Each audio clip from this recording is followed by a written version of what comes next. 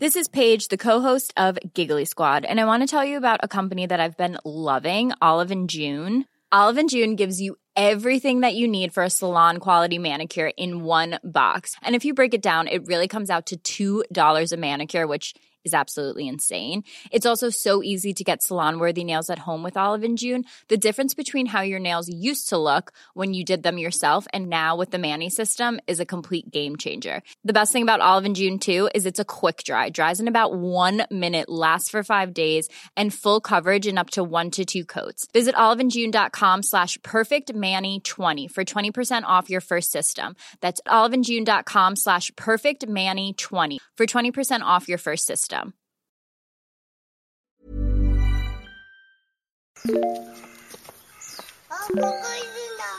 当？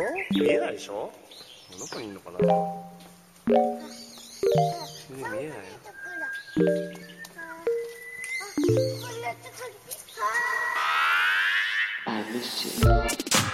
What's good, Internet? It's April 11th, 2023, and you are listening to Waypoint Radio, episode 557. I'm your host, Rob Zachney, and I'm joined by Ricardo Contreras. Hello.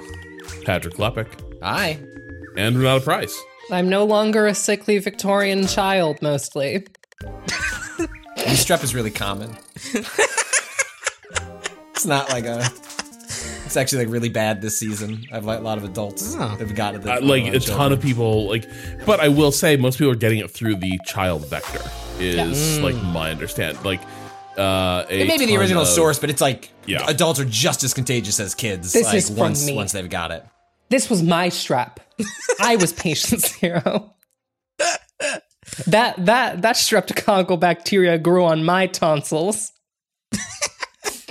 It's valid. We see it. Thank you. Thank you.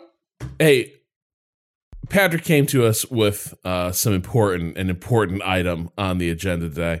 Patrick has seen Natalie Watson's Mario movie. Oh, shit. Patrick, lay it on us. First of all, what was the theater experience like? How did the kids handle it? How many children we surprised them for some reason on Friday. So usually the schools and the daycares line up the days they take off with like holidays that parents would have off, so it all works out for everyone. Not here. Just like it's a Good Friday to take a day off is essentially also like I think Easter Friday is one of the things that corporations have gotten away from giving people as a day off. I think maybe that exists in the floating holiday thing. But either way, I had my children and also tried to do some work. And I was like, you know what? The logical end state of kids home need to work, turn kids into content. Mario movie out. The math equation writes itself. And so we loaded them up. Our youngest had never been to a movie theater before, but the Mario trailer was banned within our household because if you started it, she would see that there were 3 others plus like the clips in the trailers app on the Apple TV, and we would just cycle through those. And every time it was because she just wanted to get to the moment where Toad says, "We're adorable," and she would just do that in front of the TV, and it was adorable. And then it was like 100 times, and it's like it's still adorable, but like slightly less than before. Adorable, but starting to grate just a bit. Yeah, like give me some time. It's adorable. Like 3 days from now, and then I want to see it again. So she'd never been to a theater. My oldest has been a handful of times, but is a big Mario fan. Plays a lot of Mario games on her Switch, and so we did. Knowing that I could see Natalie Watson's name in a movie theater, plus get my kids out of the house and have a legitimate reason to drink a beer at 2 p.m. while I waited while I showed up to the movie theater. I saw there was the bar and I asked the attendant, I was like, is that, man, I don't know how to phrase this question without sounding disgusting, but I was like, can anyone serve me a beer? Because there appears to be no one there. Like, I guess we could call someone down. And I was like, okay. Like, I would like shuffle over to the beer so they could have the one person there that was authorized to serve it. What, Kato? Is this the same place that does the specialty drinks? Well, this is AMC's. Okay. AMC's in general do. They did not have a. I was about to They ask. did not have a Mario and Luigi. I believe what was there. It might have been leftover. Look, from you could Creed. even make it. Or no, you could make it like a Shirley Temple Mario's red cat. That's Shirley true. Temple. That's true. No, they had already put out the stuff for that vampire Renfield. Yeah. Yes, that one that's coming out this weekend. I want to see that. I should say I want to see that. I saw Bram Stoker's Dracula for the first time like 2 weeks ago. 3 weeks ago. Oh yeah, you were mentioning that. Yes. And so I was I recognize who that is, who that would be in that story. It's Keanu Reeves' character. Exactly.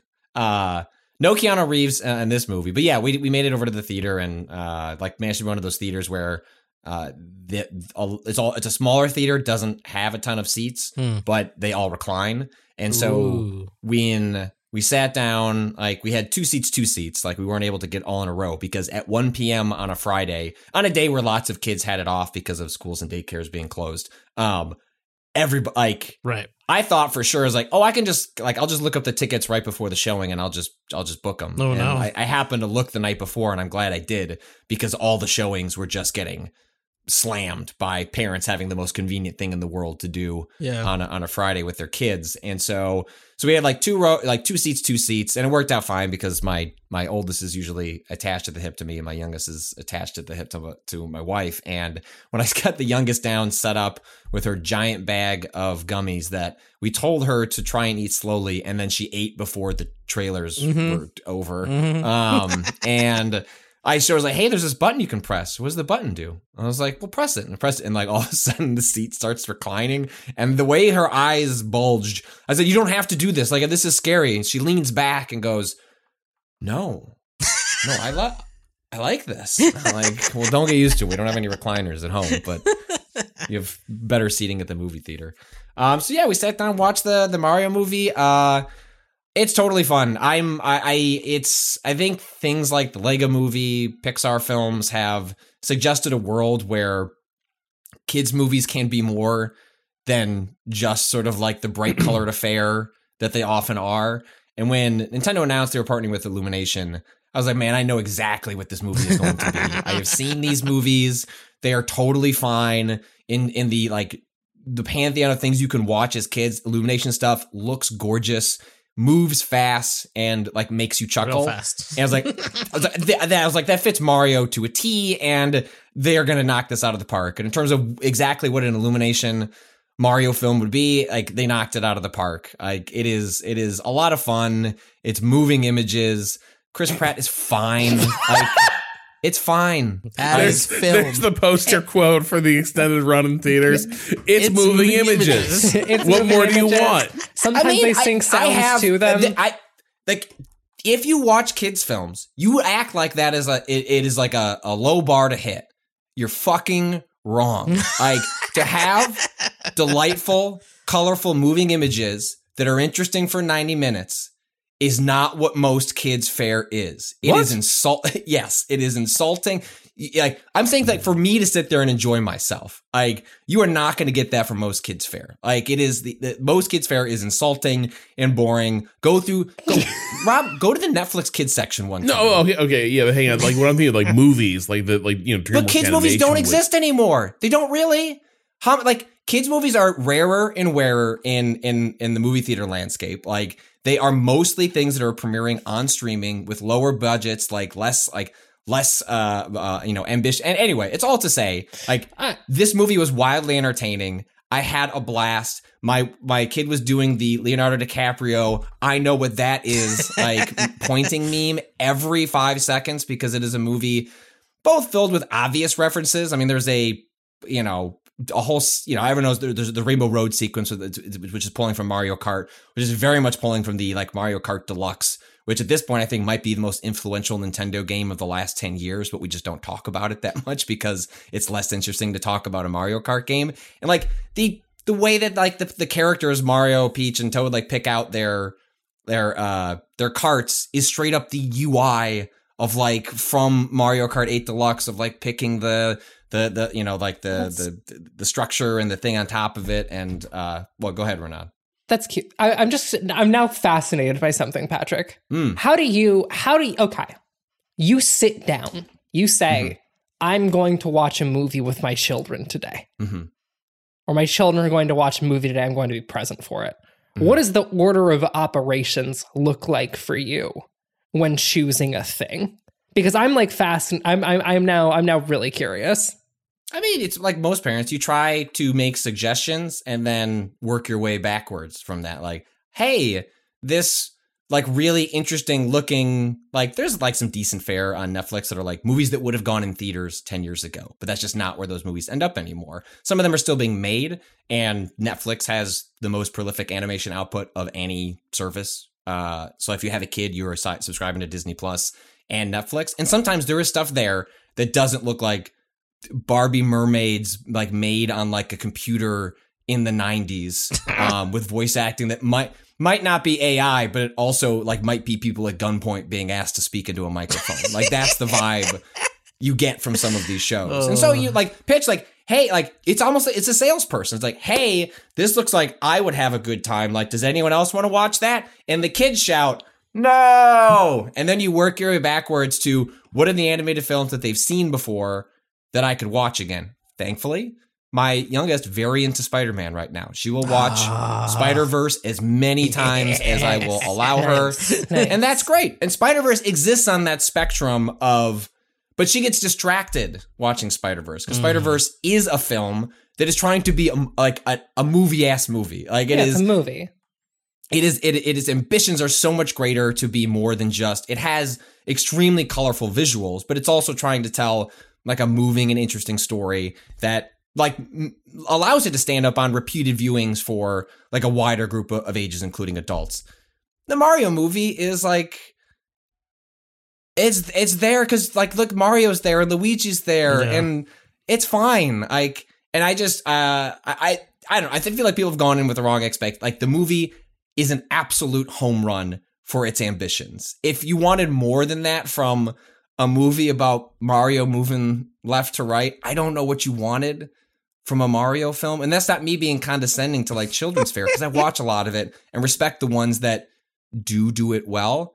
It's just like, this is what this movie was always going to be. And actually the thing that it really fucks up is they cast Fred Armisen as Cranky Kong. He fucking sucks. Like he is just, it's like sometimes when you watch a film with voice acting, and this one is like disarmingly bad. Like he appears on the screen and I feel like I'm watching Scratch, like temp, like, oh, they got one of the people of Illumination to like do the voices for this and they uploaded the wrong file. Like it doesn't match the character.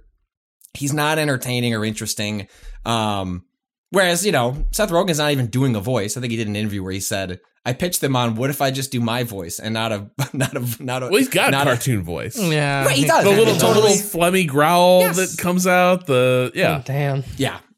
It's and that part is fine, but Cranky is bad, and he has a decent role in the film. So every time he's on screen, you're just like, because he's like trying to like do something, but it's not consistent. It would have been better if he just did his voice. Yeah, because at least like his default voice is like kind of has a comedic tenor to it. They're like, okay, well that's the Fred Armisen voice. Like, no, this is, you don't even sound like you're trying to do I don't know what a Cranky Kong canonical voice is. I don't necessarily have one banked away. I like the Pratt stuff. Like it just goes away once the movie starts moving. And it's like, frankly, multiple times in the film, it's very clear he could do the voice that people more closely wanted him to do.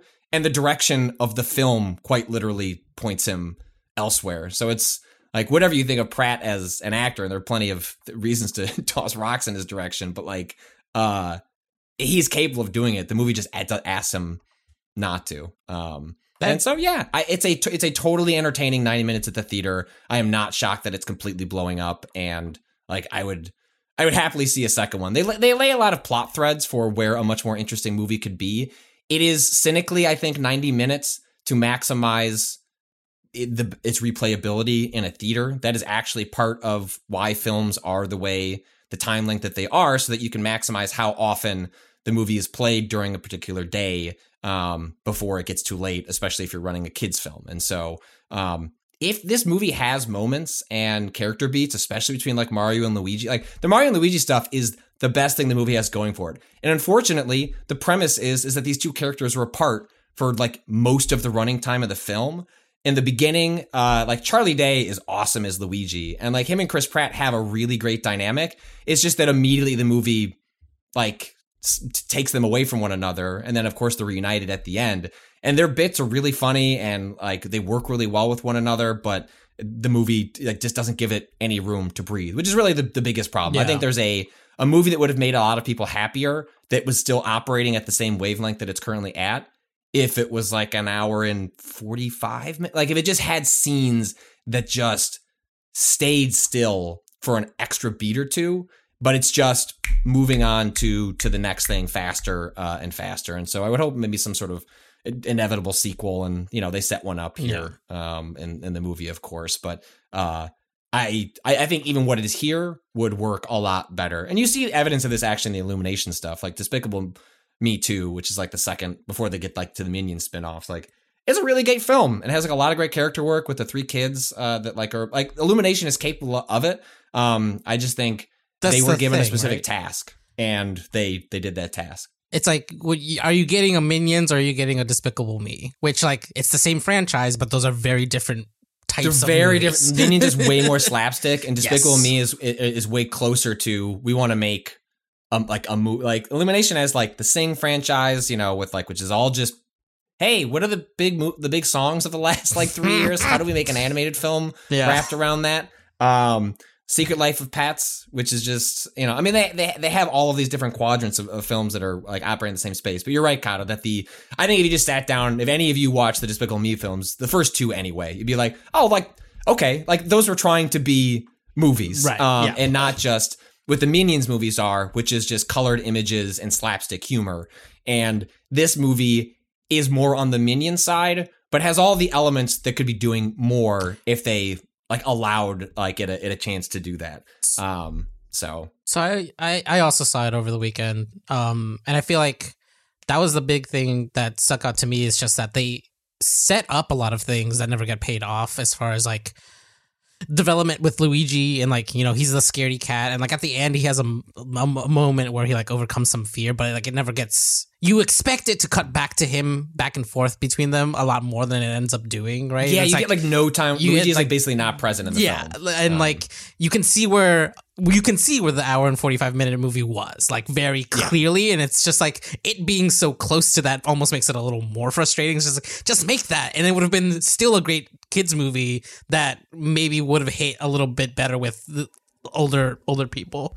Because they set a decent emotional founding for Mario, where it's like essentially like the basis of the character is, you know, like his family thinks like he's dragging down his brother. He's like pitched as, I don't know, someone like maybe like in their late 20s that wants to start a business and like strike out on their own. And like, what does it mean to be sort of like an aimless 20-something that hasn't found a career and your family thinks you're a joke? And it doesn't linger in that. It's not an especially sad movie, but there's like stuff here for the movie to work with, but more often than not, it chooses to use that as a foundation to just shove them in a pipe as fast as possible. Yeah. Like, I mean, even you know, the way he connects with Peach, it's like, I don't know, he sneaks into the castle and Peach is like, you want to come with me? And he's like, okay. Like, there's not there's not an arc to any of the relationships, even though the movie has opportunities to do that kind of thing. There's like a, you know, there's this thought around like good kids movies that can entertain the adults that have to take those kids to those movies as well.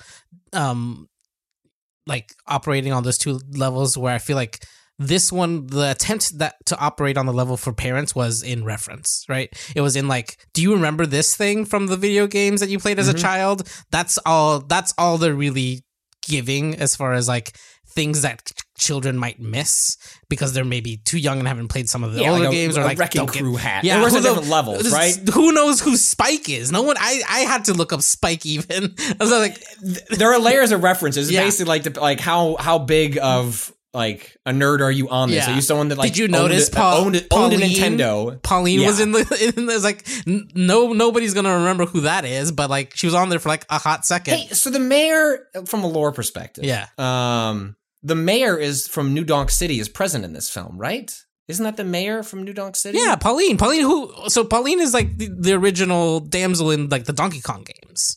Right, it's I know not that, peach, but I'm saying, right? is it being suggested? Because they do say Brooklyn. They right? do, like and it's Brooklyn. Well, my implication, like my thought was like at the end, the worlds kind of fucking like collide. Does that create New Donk City?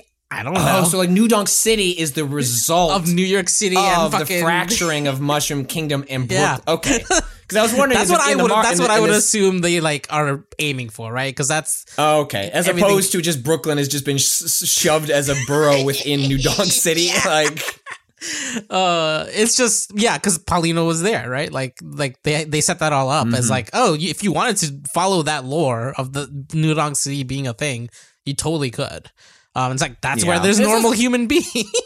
Also, him being short is very funny. Just like, oh, you're so tiny, and then let me give you this mushroom. Like, oh, that's how you did that. He's just like a very, very short man. And they make him not like mushrooms. That made me laugh. Yeah. That was all right. And it's also just a movie built around set pieces, right? You can just clearly see like concept artists having like, like when they go to the, Donkey Kong, the Forest Kingdom or whatever it's called. And then they have that whole sequence where they're getting driven up to Cranky Kong. It's like, oh, like, yeah, like this is a movie. How do we get to the next set piece? But I will say, like, they're very visually arresting set pieces. Like it is like delightful. I wish I'd seen in 3D, frankly. I don't know what the conversion is like, but it's the kind of movie that would have really popped in 3D if done right. We just saw it in a regular theater. I don't know if it's like how it looks in IMAX or if it's stretched out. But it is. I wonder, like, if anyone who works in the industry knows, write in. Like because movies are rendered in 3D, does that make the conversion like right? Easier? Or are there tricks that people use to animate things that would, if you just like rendered it in 3D, it's like, oh, actually that doesn't track. But I would assume, my assumption is like, if you know you're going to make a movie that might be converted in 3D and you're already 3D animating it, like why not just make it, kind of export that environment the way that it needs to be exported for that. But I don't actually know how those systems work. So someone let us know. But yeah, it's it pops. And I was, my kids are satisfied. I was satisfied. I don't know that I came out of it being like, I need to see that again, but like, but you will. But also crucially, that is the bar that you come out of these films is how would I feel if I had to watch this 5 more times? And I would have no problem doing it, which is like, it hit that threshold just fine. And I will say, just as an aside, I found myself, like I mentioned on this show before, like I don't push video games on my kids. I don't push like the IPs that I was interested in as a kid on my, like I just sort of want them to figure it out and like the chips fall where they land on their interests. But it was like oddly sort of like emotional to be sitting. And I think this is part of why this movie is going to be as big as it is. Like to be sitting there, like with my, 6-year-old, like holding her hand during the time she gets scared because of Bowser.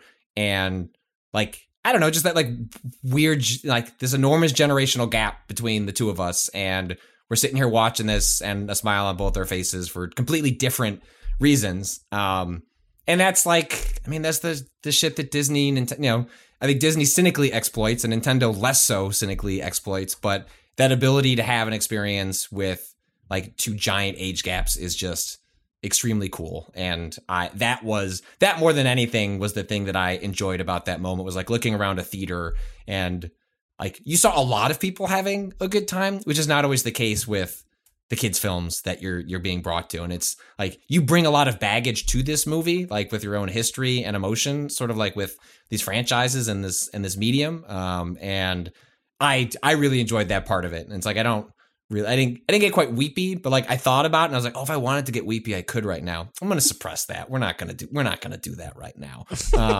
But I did enjoy that moment with my kids where it's like, oh, I've tried really hard to just let them find their own way. And yet here we are with this thing that like runs between the two of us. And I really enjoyed that part. Patrick just spinning his weightiest emotions on his finger like it's a basketball, and just like, will it drop? No, it won't. I believe it shall remain spinning. Do I want to fuck with this right now? No, but I could, and it would be healthy and maybe even healing. Oh yeah, we don't need to dunk on the Game Awards tweet about the.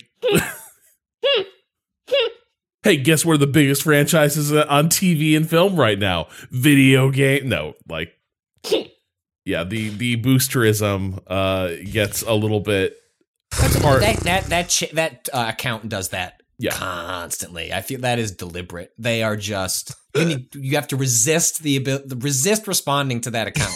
It just exists. It's done because it's done it multiple times. It has done that sort of boosterism tweeting before for games. Yeah, I was just putting in the chat. I wasn't gonna say anything. There's a vibe of like, it's like when like people doing like missionary work are like, have you heard the good news? And it's like, yeah, I live in America. I know what the good news is. Shut the fuck up. But it's like that, but for video games. Happy Easter, everybody. Ren. Hi. So you have been playing some games. One I've been very curious about, Everspace 2. Yeah. Oh, shit. I hope this is good. I thought about installing this over the weekend. This is my reaction too. I hope this is good. Ren, is Everspace 2 good? Yeah, it's good. Yeah. All right. Yeah. Nice. Yeah. Was that Ren's Mario voice? Yahoo, let's go. Everspace 2 is fine. No, Everspace 2 is good. I mean, like, it is okay. The first Everspace released a few years ago and was a first or third person 6 Degrees of Freedom roguelike space shooter / flight sim leaning more towards arcadey shooter, in which you are piloting a little ship through a series of systems, doing like 6 Degrees of Freedom like movement as you're fighting a bunch of enemies in dogfights, right? In aerial dogfights in space. Everspace 2 takes that roguelike structure and throws it out the window and replaces it with a more traditional open world campaign structure. Speaking my language. Like a roguelike, overrated, directed campaign, a little bit like Colony Wars. Like, come on, let's go. Yeah, you can do like, and they toss it out and they're like, what if there was just like some light trading elements in here for the Rob Zachnys of the world? What if you were in a system and it was like, hey, the prices on these clothes and this, we got tungsten.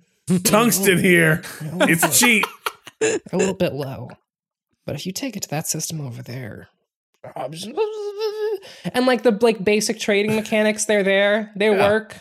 What if you filled your cargo hold with something that was on discount, and then you're like, oh no, I don't know where to sell this, and you flew around space with a trunk full of shit, and you were like, surely I bought low, surely someone would buy it high.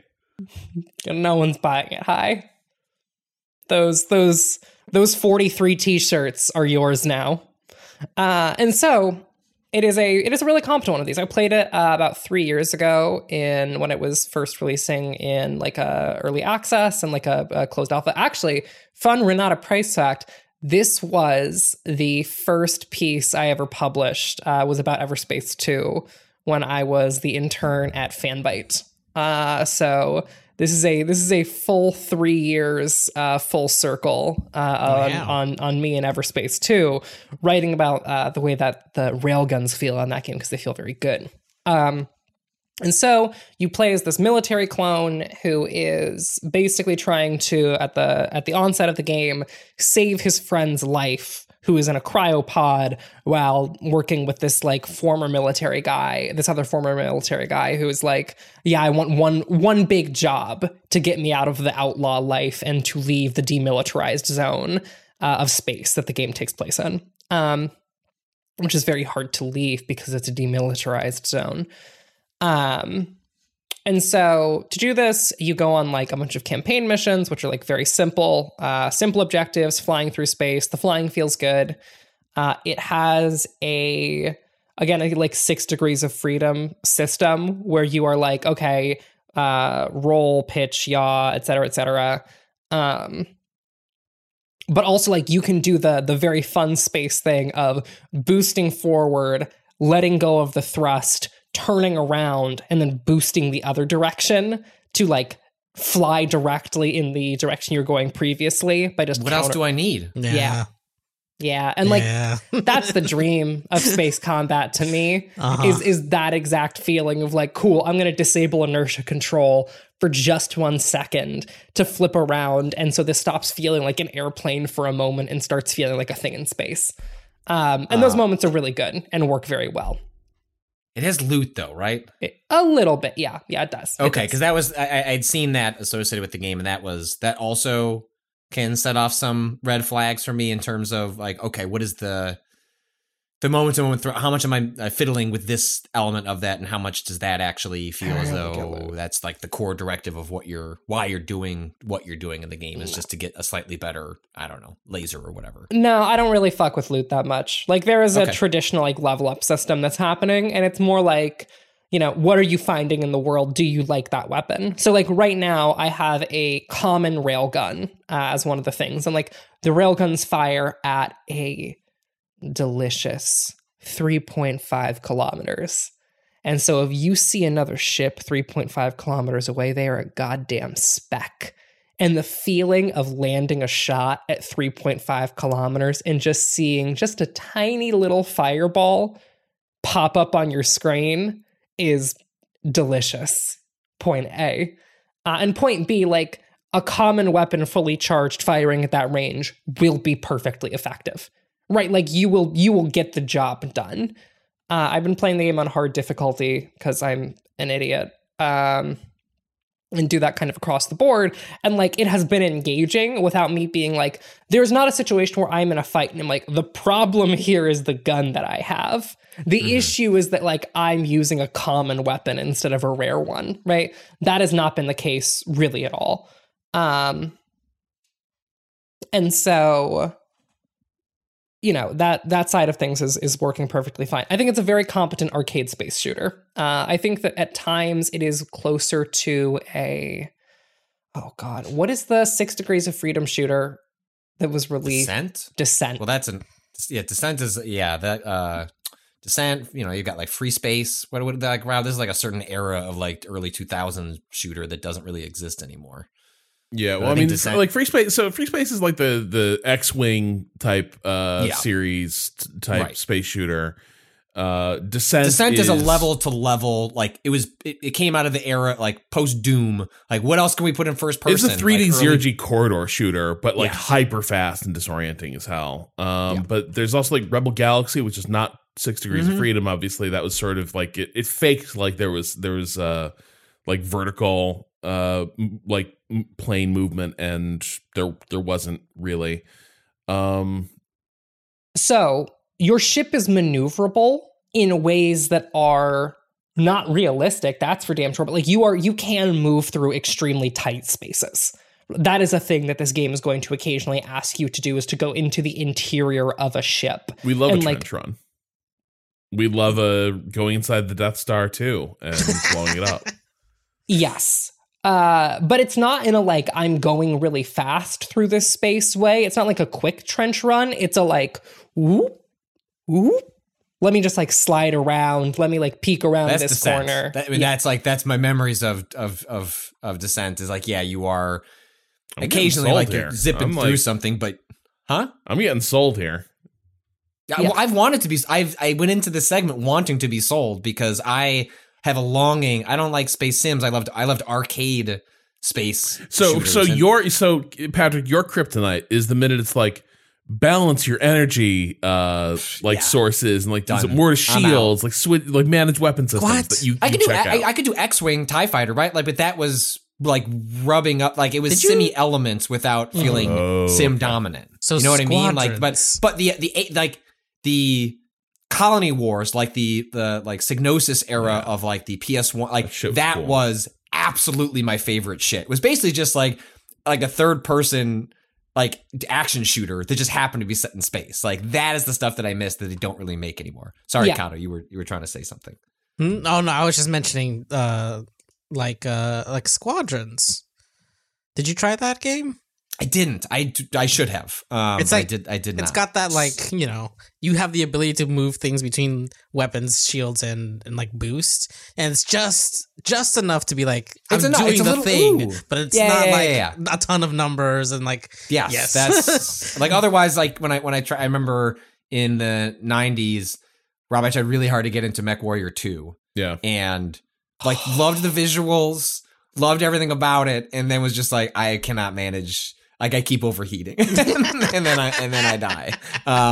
And so it's like in that era of when I had a PC, like I was playing a lot of PC games. Like there were a lot of games like that, and it was like trying to figure out which one, like sets me up or gets me too far down the sim path.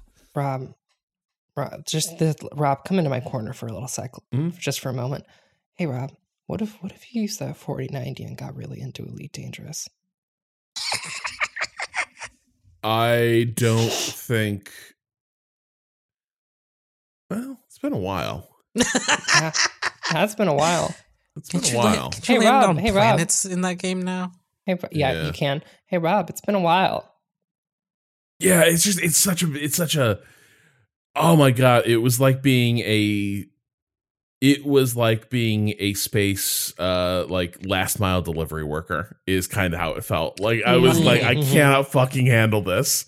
Where it was like I could not. It was like, look at all the shit you can do and all the ships you can buy, and it's like I can't make enough money to get out of this little corner of the galaxy because I'm just like running between a dozen star systems, picking up scraps. But I that was before I had a 4090, and it was when I had a worse joystick and throttle. So maybe we should check in on Elite Dangerous, Rob. But this is all to say that Patrick, I think Everspace 2 is the game for you. It is arcadey in the exact way that I think that you are looking for. But it's also not like every 30 seconds. It's like, quick, dump that green laser and put this purple legendary laser on your ship. No, it's not doing that every 30 feels seconds. like it's running this like night. Like, cause I watched the trailers for Everspace 1 a lot and was like, And then the roguelike stuff stopped me just because I'm very particular about that structure, and like I like it, but I don't like it in every game. It's not. I don't find it to be additive necessarily to every experience. And so as soon as I started reading about the structure of this one, it's like, oh, that doesn't even need to be a good story. Like it doesn't. Like that is irrelevant to my interests. And so I was doing like. I was Googling like Steam Deck performance on this because I got a flight coming up on Thursday. I was like, is this something I could do? And it's a perfectly like competent story. It's like totally fine. It's like the performances are well done. And I think it is arcadey in the way that you're looking for. I think that there is a diversity of weapons that feels really good. It splits it between like kinetic and energy weapons and weapons that have like, I've been using this like it's like a swarm missile with like targeting systems that like fires once you're within like 1.5 kilometers of something, and as long as you like have it relatively in there, it just releases this like this like swarm of homing energy and lasers that is like extremely sick to watch like flit through the air and like go around guys. Or alternatively, you have like the railgun and the coil gun, which are these like instantly firing, you do not need to lead your shots at all, like kinetic weapons that feel very satisfying to like land hits with, because like the railgun fully charged will just instantly destroy a motherfucker, but the coil gun is like bop bop bop. It feels like a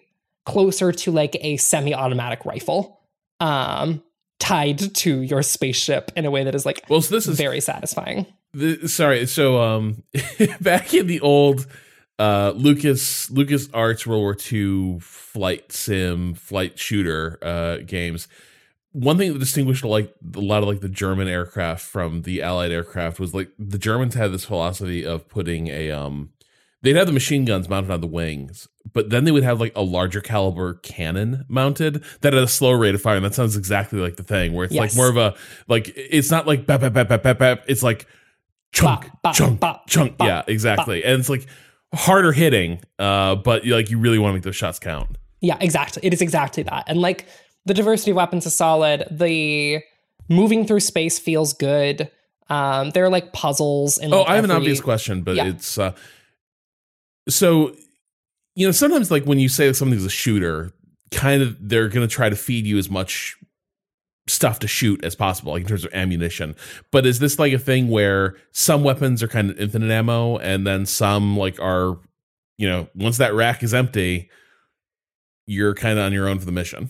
You have secondary weapons. So secondary weapons have ammo. Primary weapons just recharge with your ship's energy. So you're not like expending, you're not going to run out of railgun rounds. It's just like, are you going to spend all of your railgun's energy and let it recharge for a bit? Right. At which point you have to switch to your other primary weapon to like, you know, do a fight, versus your secondary weapons, which like your missile systems, et cetera, where those have ammunition that you have to like restock. It is like very, very, the management aspects are extremely light if you want them to be. You can just completely ignore them if you really feel like it.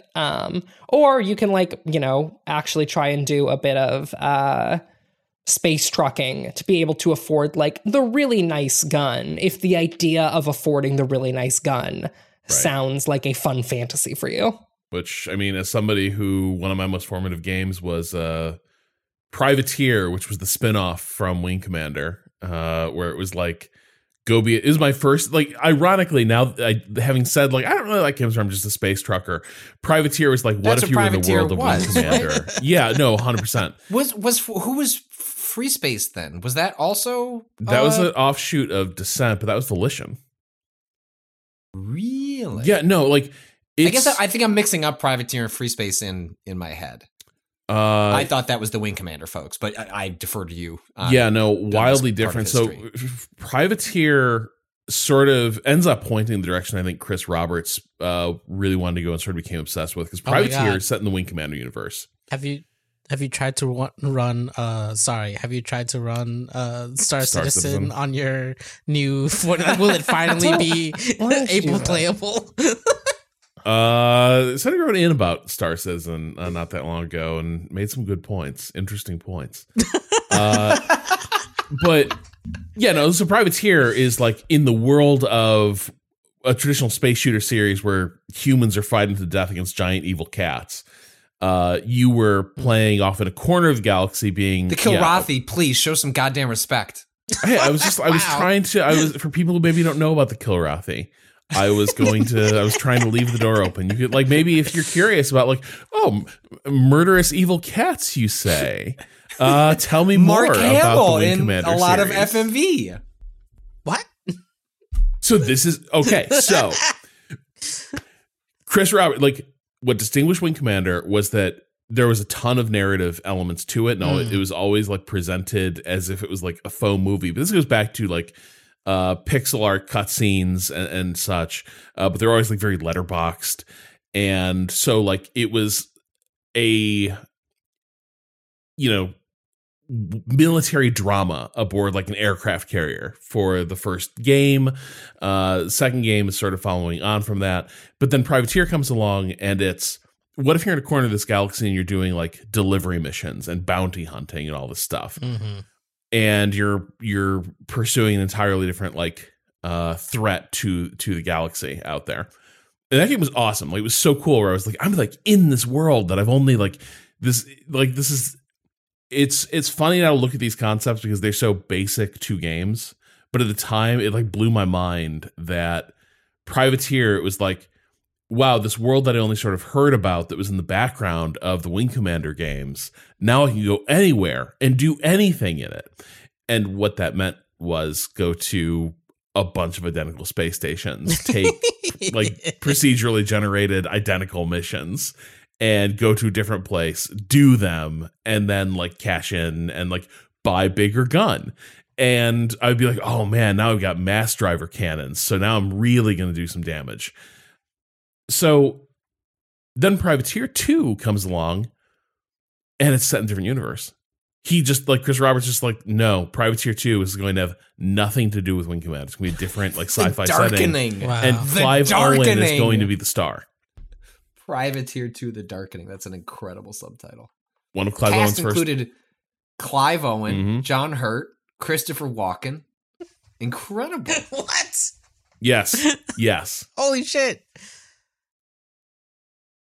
And then project forward far enough, and then you get to Chris Roberts wanting to make Freelancer, which is a bit like Wing Commander meets Elite.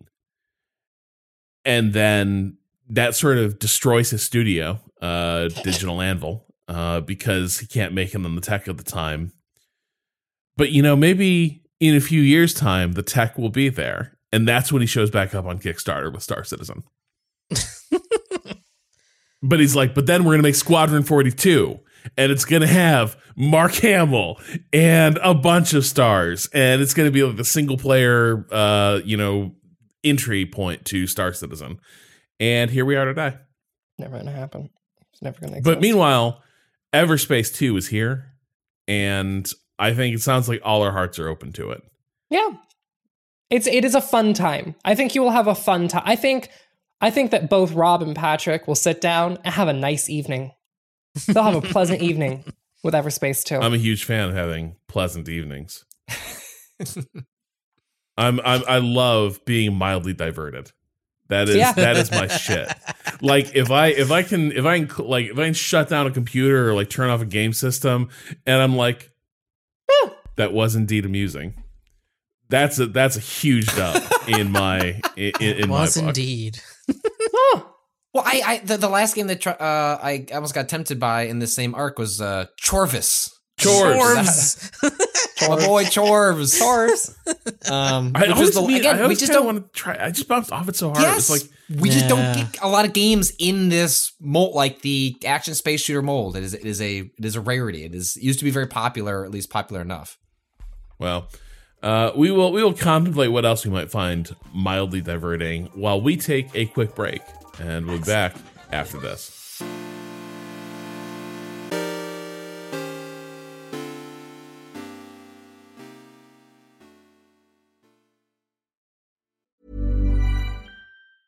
Spring is my favorite time to start a new workout routine. With the weather warming up, it feels easier to get into the rhythm of things. Whether you have 20 minutes or an hour for a Pilates class or outdoor guided walk, Peloton has everything you need to help you get going.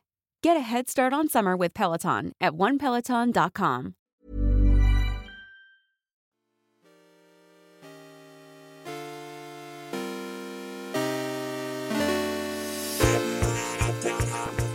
And we're back. And hey, remember, Waypoint Plus listeners get the podcast ad-free. Learn more at waypointplus.com and see how you could have filled that break with nothing but the cool tunes that Kato inserts to mark where we took an ad break.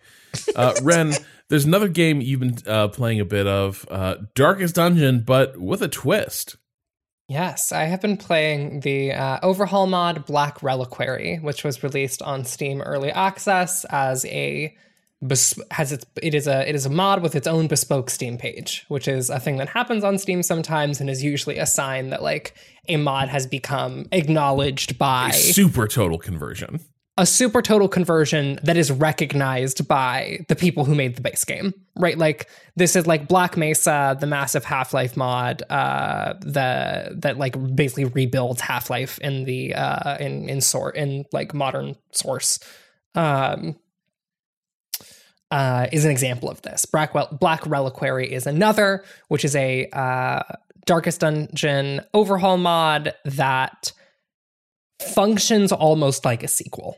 I think it feels closer to a sequel than an expansion at times, and takes the narrative and shifts it from a singular house where you're investigating the sins of your ancestor and moves it to a like fantasy Middle East and like fantasy desert locale, and has you investigating an ancient society or like an ancient civilization of necromancers called the Kavarots, who did dark necromancy, and now you're investigating this section of the world from, instead of a hamlet, a massive airship. And so it takes this, changes to the setting, adds in 4 new classes if you use all of the add-ons, completely rebalances the base classes and rebalances the base game, and then also like changes some like pretty fundamental design approaches at the core of Darkest Dungeon in ways that I find really interesting, especially with the like upcoming release of Darkest Dungeon 2's 1.0, which is like a very different idea of what a sequel looks like. If Darkest Dungeon 2 is the let's shift genres sequel that Everspace 2 is to Everspace 1, then Black Reliquary is the iterative sequel that so many other games will approach from title to title. And I think that like Black Reliquary is, hey, if you like Darkest Dungeon and you wanted more Darkest Dungeon and kind of a like more spiteful, slightly rougher Darkest Dungeon, I think that is Black Reliquary.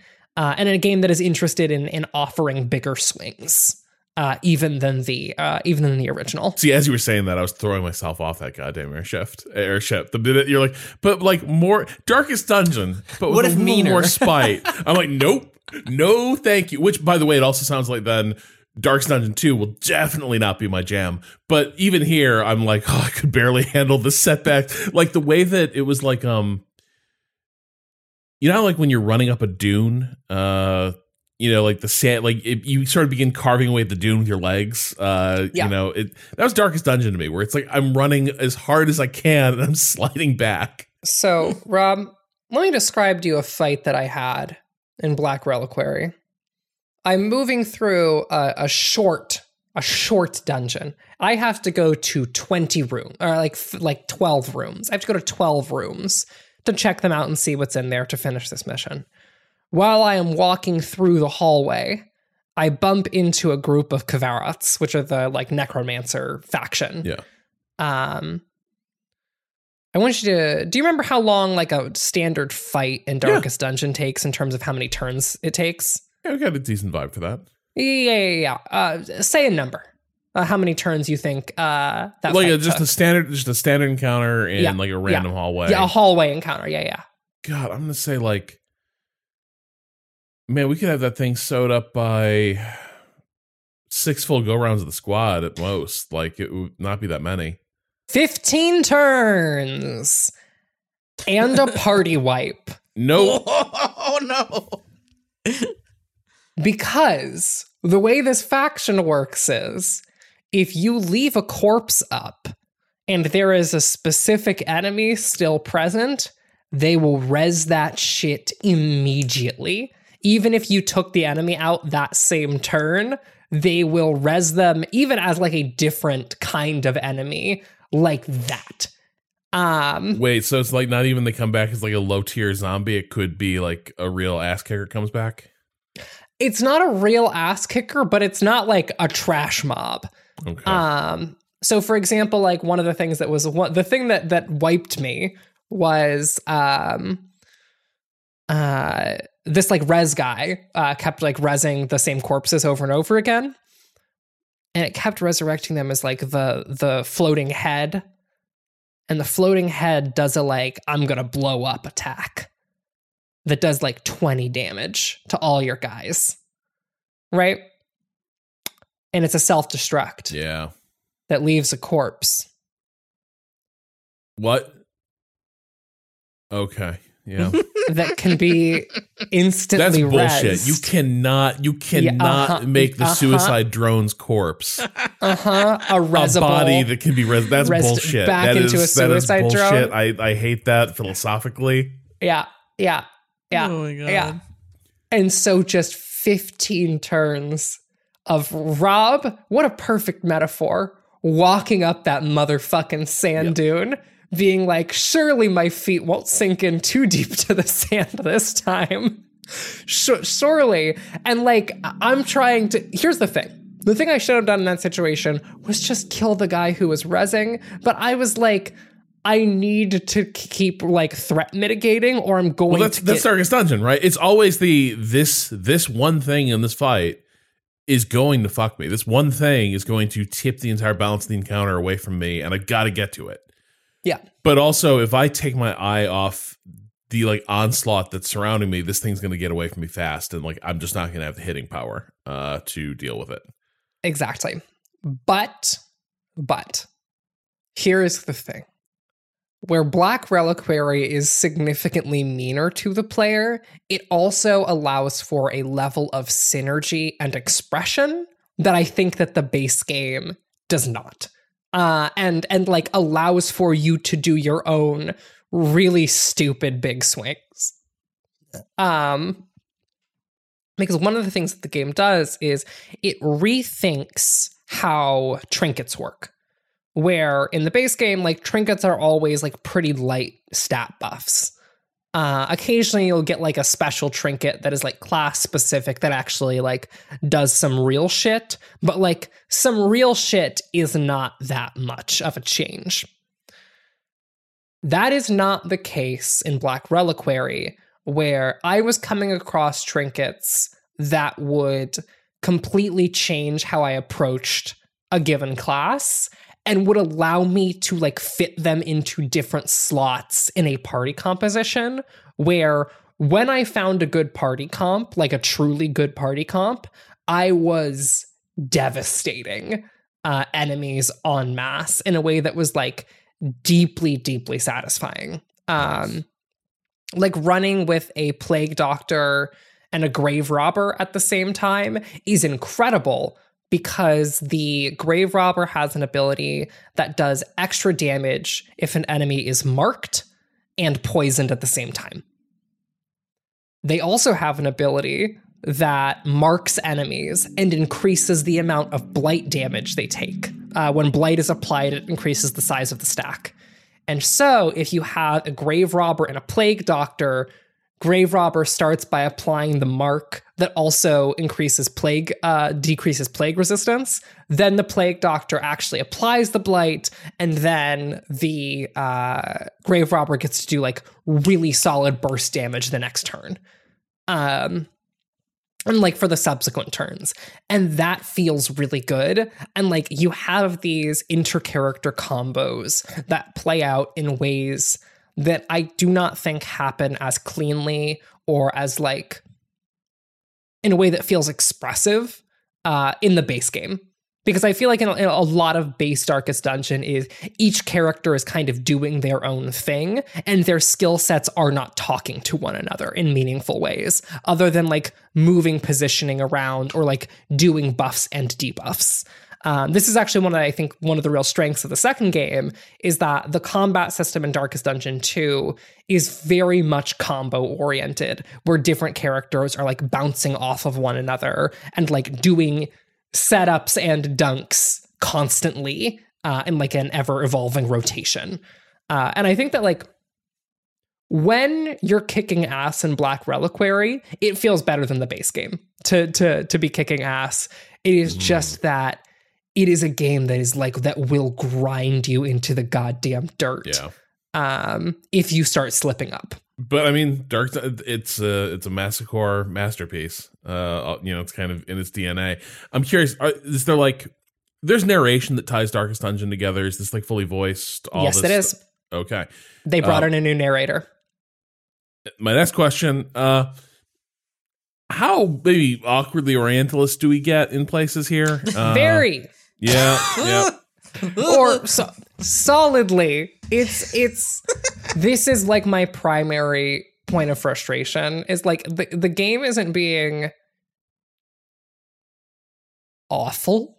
It's not the worst I've ever seen of this. You're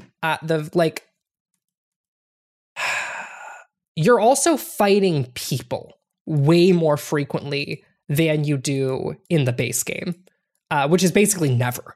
You are very, very, very infrequently fighting people in the base game. Instead, you are primarily fighting like gross eldritch monsters. In Black Reliquary, you are very, very frequently fighting different factions of people. There are two primary factions: the Wildlanders, who are like very much based off of like classical Conan-esque barbarians. They're like very clearly based off of the like same group of people that the in-game Hellion is from.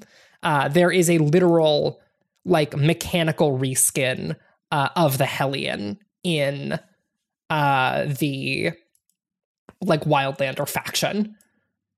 There is also the Levantine Empire, which is just like very much trying to do like an Ottoman Empire thing, and very, very aggressively doing that.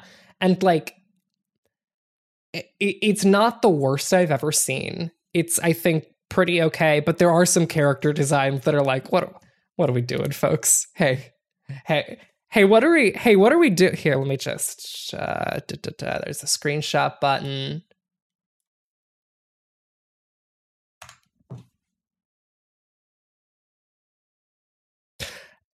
Not stellar. However, I will say this. Not the worst, though. No, not the worst. Not the worst by any means. The narrator they got, really good. He's legitimately excellent. And the writing is solid.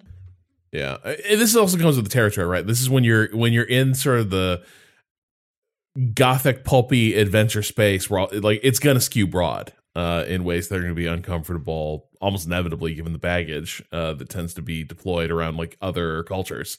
In this genre. But yeah, it was the concern I had the minute you were like you're in a new setting and it's like, you know, sort of a Middle Eastern place. I was like, okay, well this could go a direction. It sounds like kind of did, but within what you would expect from a Darkest Dungeon game. Yeah, I would say it is playing in a little bit messier territory than even. Is it doing a thing where like all the people from this place are like bad and your enemies, or like do some of them crop up in your party as well, where it's like you are taking part in an ongoing, you know what I mean? That like it's not monolithic. No, it's not monolithic. Like the ship you are on is led by a ex-Navy member of this empire who is like, hey, Empire, not for me. Yeah, exactly. So it's at least not like, all right, everybody put on your pith helmets and go. Yeah. All right. Well, that sounds really cool. See, every time I encounter Darkest Dungeon 1 stuff, I'm like, I should get back to that. I should try that again. And then I think about how mind control broke my fucking spirit. Rob, what if I told you they put a mech in Black Reliquary? Did that do anything? Is it powered by steam and gears or magic? The latter. It's powered by like eldritch energy stolen from the Necromancer Empire. I love it. Yes. Hell yeah. Yeah. And like the classes they added. It takes up 2 slots, right? No. Ooh. It takes up 1 slot. The trade-off is that the character can, once they turn into it, once they like get in the mech, you only get to do that once per rest, but you can stay in the mech across multiple battles. Okay. You just have to like, once you get out, you are getting out for a significant period of time. So like you are starting as this like light ranged character. And then like, once you're in the mech for the next couple of battles. Unless you want to go back to the slightly weaker or different functioning ranged character in a way that is like, I think it's cute. I think it's fun. They also added like 2 new status effects, which I think are like really interestingly designed because both status effects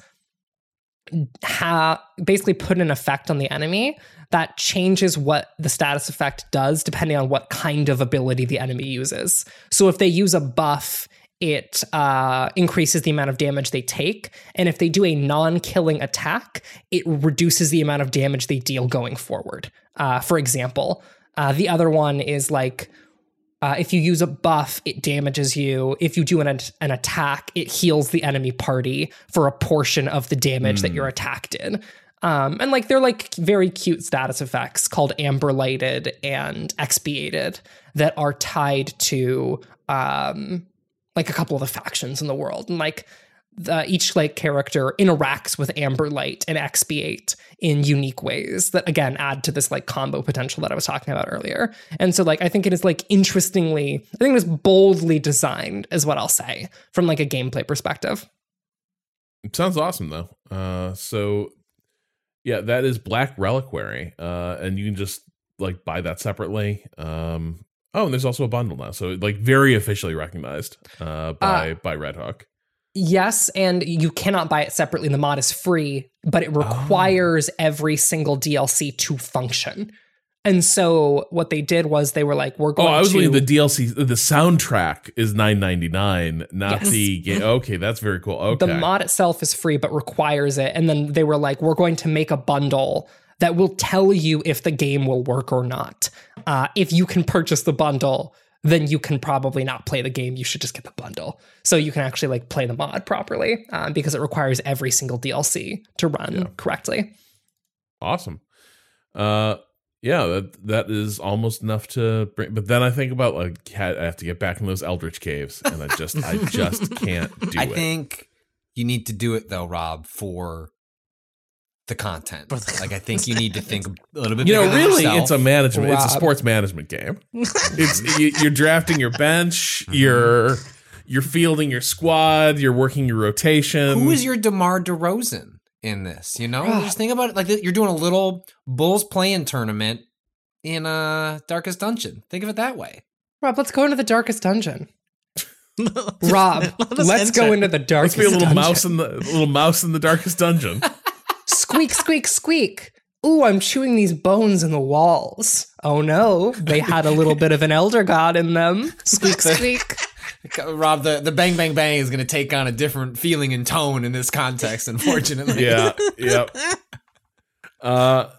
Okay, so I didn't get to talk about this last week, but it was Kyle and I did a Motorsports Manager stream on Friday, but the night before we streamed, I sort of like hit my moment of I can't handle this temporary desk studio arrangement. I've got to like get the desk closer to the wall. I've got to move things in a better position so there's a better flow to all of this, and I need to start integrating some of the things that I got to make things even easy. Okay, so people can tell me things and they will just lodge in my brain and I'll become fixated on them. One of the things that got lodged in my brain was Will Smith. Tech Pod Will Smith, not that Will Smith, not the actor. Will Smith saying that if you're doing a lot of capture card stuff, etc., you got to be careful because, like your standard USB-A port is rated for thousands and thousands of connects and disconnects. Like those things just keep working through tons of cycles. HDMI is not. HDMI works for hundreds of connects and disconnects, which sounds like a lot, but if you're doing it frequently, it is maybe not. And you could just be one of the people who's unlucky and like you sort of loosen or disable the port faster than you would expect. Once Will said that, it just stuck in my head and I was like, I need to get an HDMI switcher. It like for the permanent solution around a capture card, there needs to be some sort of HDMI switcher in the flow, so that is the place that is taking all the like plug and unplug stuff and not the devices. A simple accessory. But then I got to thinking. Oh God. So like, obviously, this HDMI switcher has to be able to pass along 4K at 120. The prices I went down this road when I had to get an HDMI switcher. Oh, no. Rob. And then I was thinking, what would be really useful though is if it could feed both like the capture card, but then if I don't want to run through things through the capture card, I could just go straight into the TV without having to mess with anything. And so really I would love if it also split the HDMI signal. Yeah. And could pass it to two different destinations. Yeah. This is the thing they do. They do. But so I was like, so it's got to do 4K at 120. Obviously, when that's plugged in, that will hopefully make the G-Sync stuff work.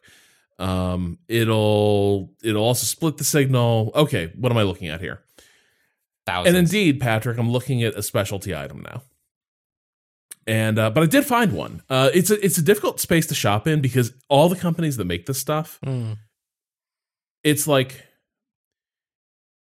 it looks really fly by night because effectively you're just buying from factories in China, right, where these things are being fabbed, and like the yeah. No, sorry. Continue. Well, yeah, I'll come back around to this. So, like, where I was looking at a variety of places, there's like pro grade stuff that's like name brand and very expensive, and then there's like I don't want to pay those types of. I don't want that. That's not in the budget. I want a little exploitation so that the dollar signs go down. Where do I buy that one?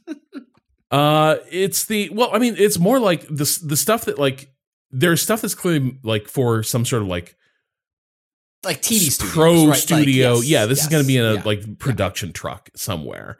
I don't need production truck. It needs to sit on my little desk and I need to hit a button.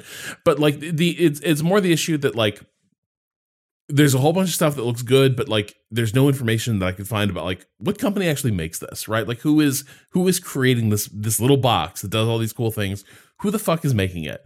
And it just comes from a variety of anonymous storefronts, and there's not much about that. And then there's a lot of options that didn't do quite what I wanted. So it took some doing. I finally settled on a product that seemed pretty cool. I'm sure it's basically built alongside the stuff that didn't have any sort of name brands on it. But this is at least a company that does a lot of like splitter type work in the audio field. So I went with them.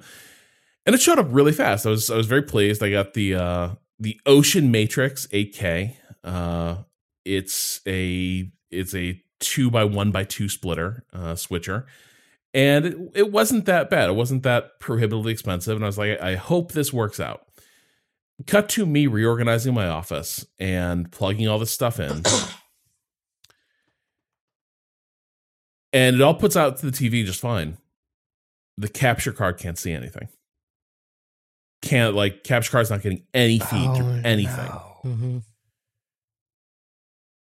And there's no, I was like, is this HDCP? There's like evidence that like HDCP is like more built into the 4090, the 40 generation of NVIDIA. Like NVIDIA now is, I guess, getting more HDCP compliant. But like, if that were a big thing, like people would have mentioned it more. So that couldn't be it. But like nothing was coming through. And so I'm sitting there, and to make all this work, I've gotten 2 new cables with this thing. I'm sitting there, and Dreamcado was with me. This is all 3 a.m. And so, Dreamcado was there. Sorry, what? Sorry, who was it? So while I was doing this, I was sort of frequently asking myself, like, what would Kato say at this moment? What would Kato do? Mm-hmm. And I was contemplating these cables. Is this real Kato or your belief what you want Kato to tell you? It's both my belief, but also I think Kato would have said this too, because I've heard Kato say it. Yeah, what did I was looking at this cable, and I heard Kato say it's never the cable, except sometimes it is. And so I just got down, and every time you do this, I'm getting back under the desk, like switching a bunch of things out, because the whole point was to move things out of the way in a nice, like cleaned up manner. And I start just plugging things and unplugging them, and I take the entire switcher out of the signal flow, etc.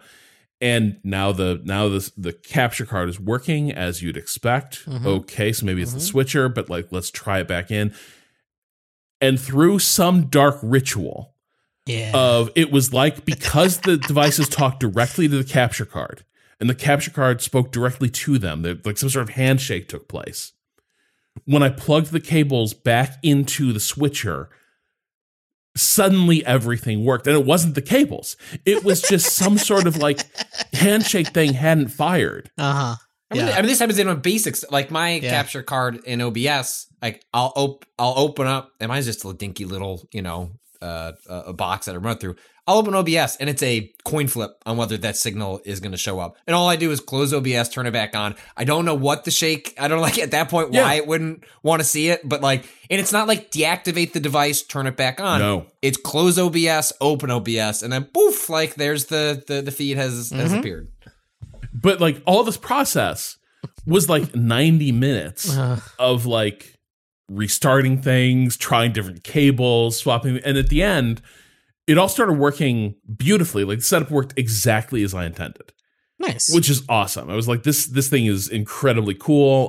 When I unplug the capture card from it, it passes through the 120 frames per second. The capture card is now the bottleneck on this. If it's in the flow, it's going to turn off G-Sync and it's going to turn off 4K 120. If it is out of the flow, it passes all that stuff through. So is it not a splitter too? Where are you splitting to now? It's splitting. So it is splitting to both the TV and to the capture card. Right. The TV can still pull from the capture card if it wants, though there's no point to doing that. Maybe that's the issue, that's plugged into the capture card out. Maybe that's it. I could try that, but like, but my suspicion, I don't know. That's a good point, because like what is happening is when the capture card is part of the flow, I lose G-Sync, I lose 4K 120, and it goes to 4K at 60, which is like, it's fine, but it's clearly not. It's not like, and that's not G-Sync's the real loss. That's there, not using not using the pass through, but using the switcher, right? Because your capture card has a pass through, right? Yes. And so that's still plugged in, but you're not using it. Right. And you're saying I should unplug it from the card pass through? Okay. Yeah, just to see. Sometimes these things are weird, right? They like do the handshake with one device, and even if it's the same device but through a different like method, like yes. I'll give that a try. But the main point is like it was 90 minutes, 2 hours of toggling stuff, trying stuff, and like, Patrick, like to your point, like it's just rituals. It's like there was no like, I fixed it, I know what I did. It was like you feel worse at the end of it. It's order of operations. You're glad it worked, but maybe it might be as specific as that, where just, like actually, Rob, you didn't come out of it. You actually did a thing in the correct order, but it's like, this is me doing puzzles in video games.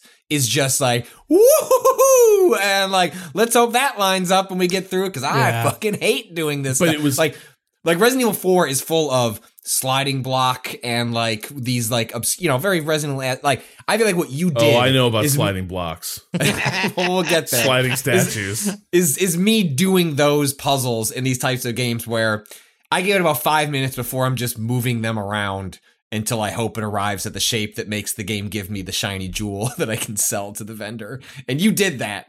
But unfortunately you came out the other side not being like, if it flickers, you're not going to necessarily be able to reproduce other than just time to unplug it and plug it back in. Because I feel like where this is all going is you opening one of your fancy notebooks, taking an entire day off of work and creating flowcharts. Yes.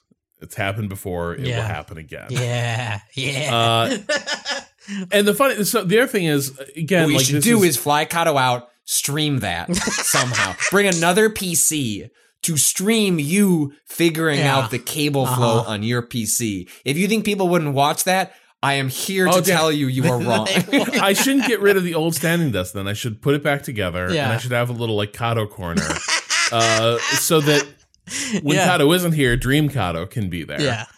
And like offering me guidance as like a force ghost. Print out a little stand up. How much did you end up spending on this thing?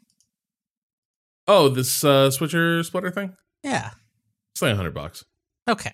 That's fine. Yeah, no, like the pro grade stuff, there's no upper scale, there's no upper end to it, right? Like there's $3,000 like things that you can do this.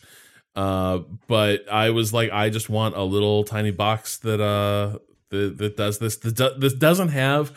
There's a remote that comes with a lot of electronics like this that I associate with shitty build quality, and as long as it did not have that remote, I was going to be happy. It's like this remote is like the mark of Cain, where it's like if they use that remote, which is a very basic standard default, the odds of there being other things that are going to get fucked up real soon, to me, like increase tenfold.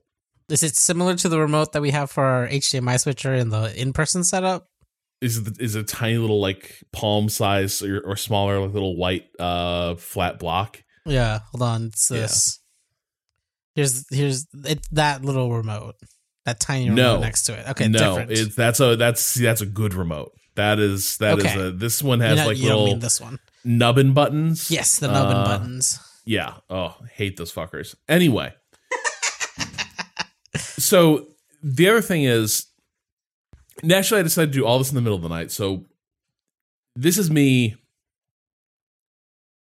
stripping this entire desk, moving it by myself across, like deeper into the room, putting it all back together, thinking deeply about like what is the perfect way to have all this stuff arranged, and then hemming and hawing about that. And the whole process takes about like 5 hours. It's a little different than it had been before, but those little differences made huge differences. It was like it's way nicer now, but now I'm tired and I'm sweaty and I'm angry. The kicker to this was in the process of doing all this, I also come to terms with the fact I had a dream of it will be so tidy here. The cables will be better managed. I will, with space to work, I'll really have a beautifully, put together setup. You built a studio. Like, what was your expectation there? I know. I figured I could do better though. But like, I was just like, I was lying there under the desk with like twist ties and zip ties and the little like cable management trays. And I was like, I can't do this anymore. Just let it go. Don't look down there. Stuck some stuff through grommet holes. Yeah. You use the grommets? You're already like, 80% of the way there. That's fine. That's great. That's enough. You use the grommets. I contemplated the horrible little decisions the tasker did for TaskRabbit. The little desk hook that they decided should be located in like basically like right in front of you where you sit. Because who doesn't want to have something tucked against their belly as they work, resting in their lap? Lots of little weird choices made, stuff I'm gonna have to unscrew. But at the end of all of this, a couple more things developed. The capture PC now doesn't turn off. You turn it when you hit shutdown. It appears to shut down, but like it's clearly still drawing power, and it is like in sort of an idle mode. And when you push down on the power button and hold for 10 seconds, rather than cutting off entirely now, it reboots. What? Is there like a switch in the back that you can just flick? No.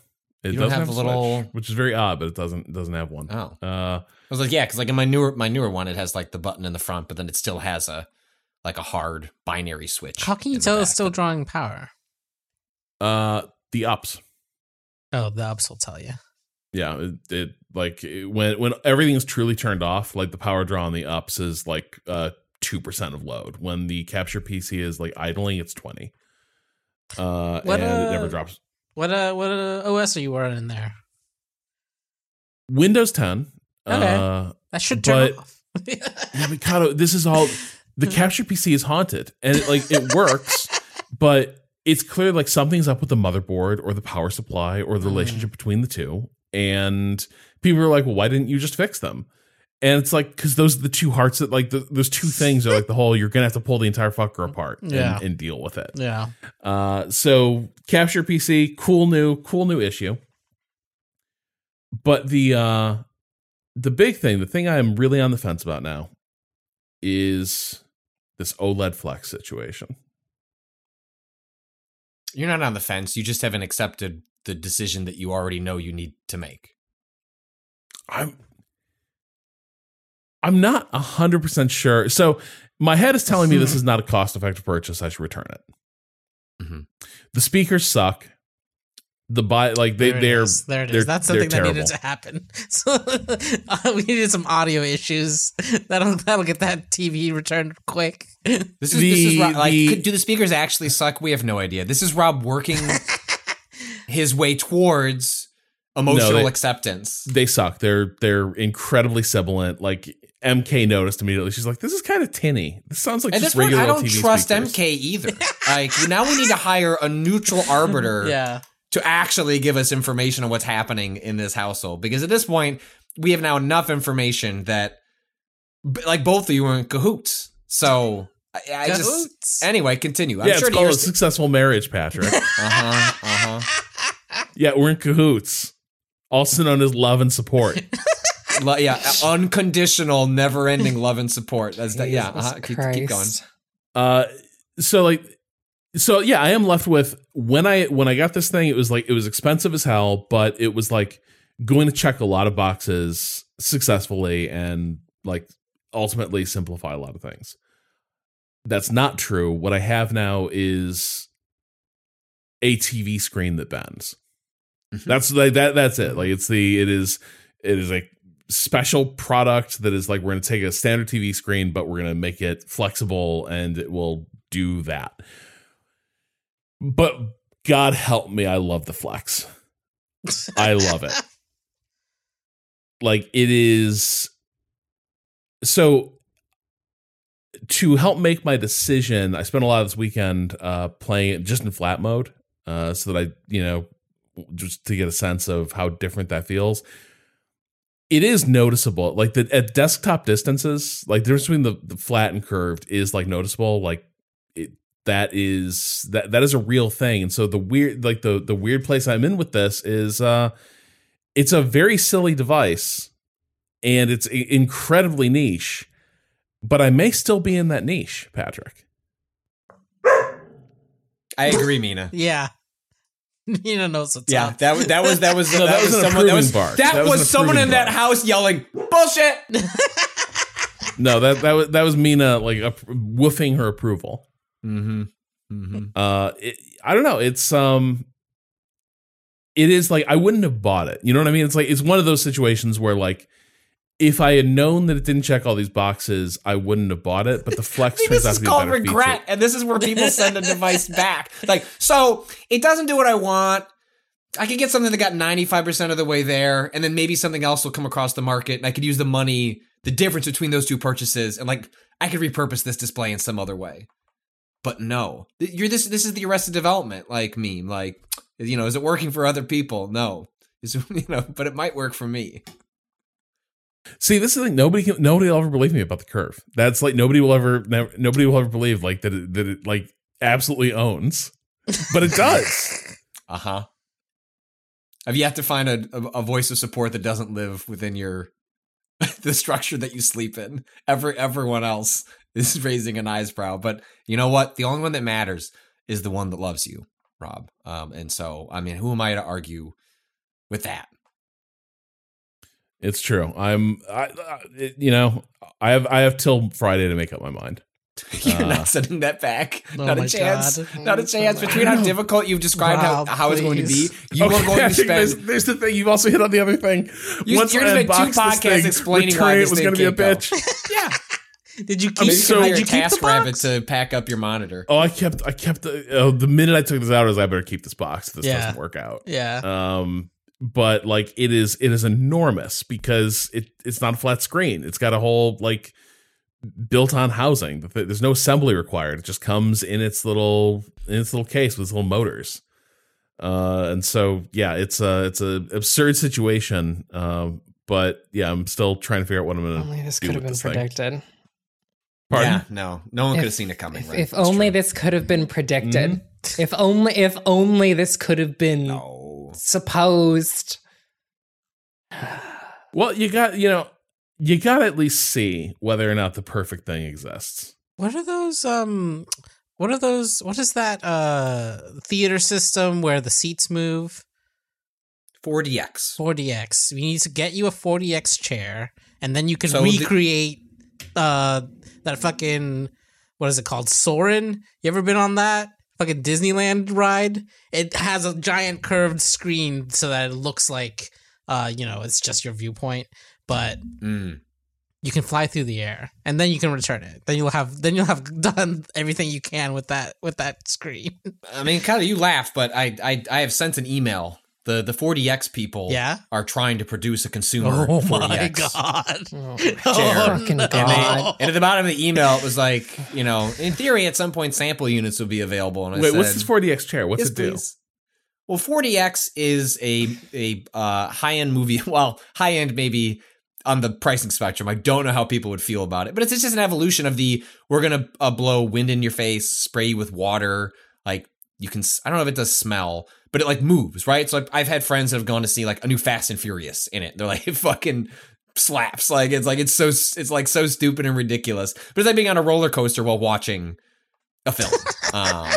There is one of them near-ish us, and I've never managed to line up like movie that would be fun to do that with, and having done it. If only they were at some point. They announced it like at CES. But the problem is, you announce something at CES doesn't mean that it's going to happen. Yeah. But they said they were going to try and produce like a gamer chair with the 4DX tech. God. And do some partnerships with different game. And like I'm a big gimmick person. Like I don't know that I'm gonna spend them. Like I'll take your sample. I don't know that I'll buy it. But if 4DX wants to send me a gamer chair so that I can have water spritzed in my face while I play Resident Evil, I think I would sign up for the privilege. I only ever experienced it once when they were doing early demos around, I forget what. It was one of the later Pirate of the Caribbean movies. And I the quickness with which I felt sick, because it was like, they're pirates, they're on the seas, so they went full tilt on a like rocking, you're on the ocean motion in the chair, and I was like, I could not make it through a whole movie of this. Are you nauseous by nature, or did it trigger it? Not even. I think I've been nauseous on a boat. Does like VR a few make times. you nauseous? It depends a lot on what it is. Okay. Like Half-Life Alyx, I believe, would probably make me nauseous. But something more colorful, I don't know. I've never finished Half-Life 2 because I get to and just past the airboat section, and I leave that session where I play that feeling sick. I don't know what it is, but I play like other games that are like, I don't know. It's like a certain palette, a certain type of reticle or lack thereof of reticle, and I will get nauseous, but it's kind of rare. So like, I've been on boats and have been fine. I've been on that's funny. I've been on a boat and got sick. But then I've been on boats the rest of my life and been fine. But this got me. This was like, I don't want to. It was like a minute like demo that they had just like in the lobby of the theater.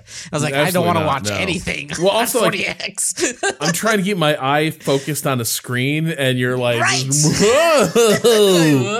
no, thank you.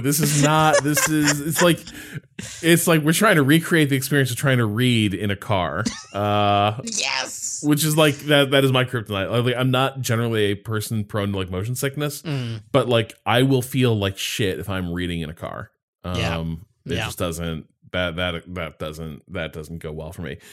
Speaking of things that didn't go well for me, to sort of try to come to grips with the setup and see how I felt about the screen, I decided to play a bunch of really get stuck into Fortnite and Hunt Showdown. Wow.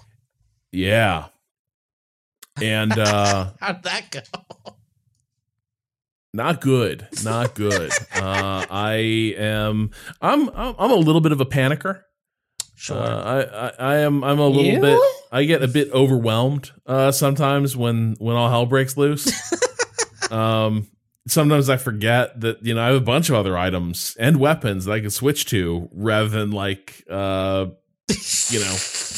to reload this thing in a close range encounter. Yeah. So there's a bit of that, but like I guess Fortnite just had a major graphics update. Yeah, we talked about it. Like, I think when we revisited the game with Natalie, a bunch of that stuff had rolled out. I'm not sure. Is the new one more recent than that? They did some. Maybe. I mean, they're always doing shit to that game, so I would believe you. Also, Rob, you need to download and report back on the Cyberpunk update. I do. That is going live. I do. Supposed to bring your card to its knees, but it's essentially a peek at like what our games are going to look like, 5-10 years from now. So Fortnite added a bunch of ray tracing shit in December, is what it looks like. But it is like, it is kind of like, holy shit. Now I am basically inhabiting, like it's like Patrick, if you got pulled in the fucking Mario movie.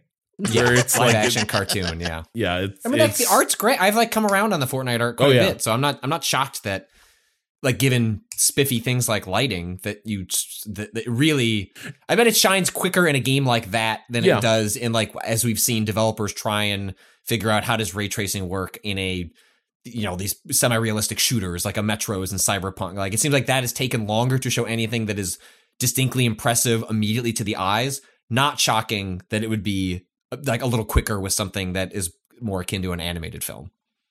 Yeah. But I will also say, like, kind of exhausting to look at as well, in the way of like an animated film where it's like, wow, like everything is just fully shiny, saturated and like glowing. And I cannot, it was like, some of this a bit on Twitter, but it's like, in the TV demo rooms, they always have fucking videos like tropical fish and shit, like floating around, like nature videos of everything punched up, to 11. And it's like always tropical fish or something like that. That's what this game looks like. Is you are just, it is like tropical fish demo loop the game, and it like looks really good. And then after a certain point, I'm like, desaturated tones have a lot to recommend them too. Who doesn't love a good grayscale? Because it is a bit overwhelming. Hunt Showdown, that game, it's an older game now, and when you punch everything up, you start really reacting to things like, is that a person or is that aliasing? Or is that texture pop-in? But I didn't do myself proud, and I think I might have ruined Galt's day when I was playing the other day. What resolution? I'm gonna have to text him about that. What resolution were you playing on? 4K. How large was the screen? 42 inches. Was the problem the anti-aliasing, Rob, or the fact that you were playing on a 42-inch screen inches from your face, so you were seeing ghosts? I don't think the game was artifacting. I think your brain was. Who's to say? Have you considered this? Who's to say? Look, maybe you're right. You're right, Ren. Is it possible that my setup is so good that I am seeing things to which, mankind was not meant to see? Yes. Like, am I seeing secrets that we were not meant to be privy to? I agree. Human eyes. And I think that's you know what? And that's why I sucked. I was so overwhelmed by that. I was just like, it was like every time someone burst through the brush, I had my own Eldritch horror moment of like, the ancient evils have awakened, except it's a dude in a top hat with a rifle. It would kill me. But Galt is very good. Matthew Galt is very good at Hunt Showdown, plays a lot of Hunt Showdown, has like hundreds, thousands of hours in it. I have not that many hours in it, and I don't play it for long periods. And I was like, I just try and test this setup, trying to come to grips with it. Rob coming into the swamp like Shrek, like bang bang. So we were just getting worked, and I was like, Galt, what I really need to do is I just need to get into some scraps. Like, we're getting killed at the bounties every time. I need to start like shooting people and just getting into fights. And so there is a long telling pause. Yeah, we could play like that. It's not normally how I like to play. But yeah, no, I understand where you're coming from. And Galt, being a saint, like, was my wingman for a session of Hunt Showdown where, like, this is a game where you don't shoot the zombies. You try to stay silent. You try to, like, stealthily approach at all times. The zombies? I was just like, bang. I was calling out other squads. Shooting zombies, shooting dogs, shooting the big brutes. And then we get in. It turns out when you're just like shooting off guns all the time, many squads come to check out what's going on. And so we got in huge gunfights. And how'd those go? Real badly.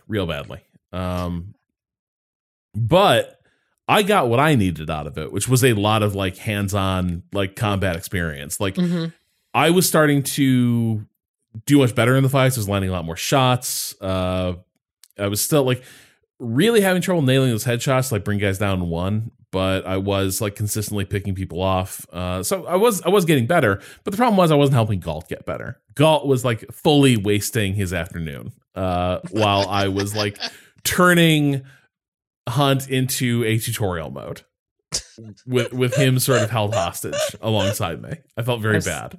I've sent Galt a message. I will tell people if I get an answer during the course of this episode. What did Rob do to your ELO? Did you drop a star? So we should know. If I learn by the end of this recording, I will pass the information along. Yeah, it was. And then at the end, Galt was like, there is another mode you could play that I think is maybe more what you're looking for.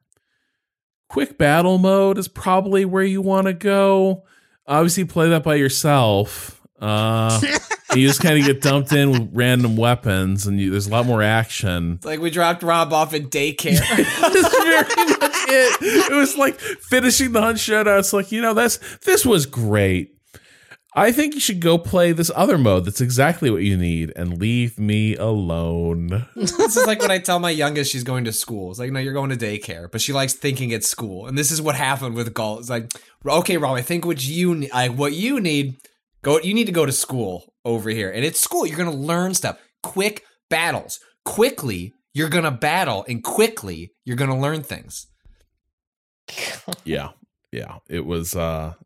Galt was very patient. It is as he always is. As he is. But to be fair, I was right. Like I was not getting better in the regular mode because the encounters we were getting was we get to the bounty and then you'd always end up in a siege, right? Where it's always like you're being stalked by another team that's like right outside the door. Yeah, it's great. And so it was real. Yeah, but it's like it's not a lot of running fight. You're not taking a lot of shots. It's all just like you're gonna have a brief like reflex shot at the end of this. It's going to go one way or the other, and that's kind of it. So that was kind of, it was like not enough reps to sort of build up the proficiency. So, Rob, I do have a question. Yeah. Was the problem the accuracy, or was the problem the game feel? Game feel, game sense, probably more. It was there were a lot of places where like I should like in both Fortnite and this, I need to think a lot more about like what are the other tools in the tool chest right now. Like there's a lot of moments where it's like, don't try to shoot this guy, toss a grenade. That is what you should do. Remember that you have that, chuck it, and like sort of change the nature of the battle that way rather than just shoot it out. So that was kind of it. Interesting. Yeah. Interesting.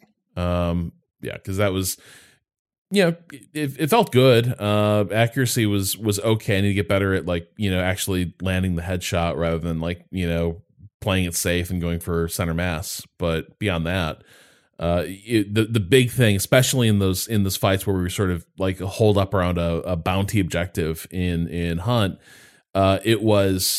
there's times where like I have tools to flush people out and I wasn't using them.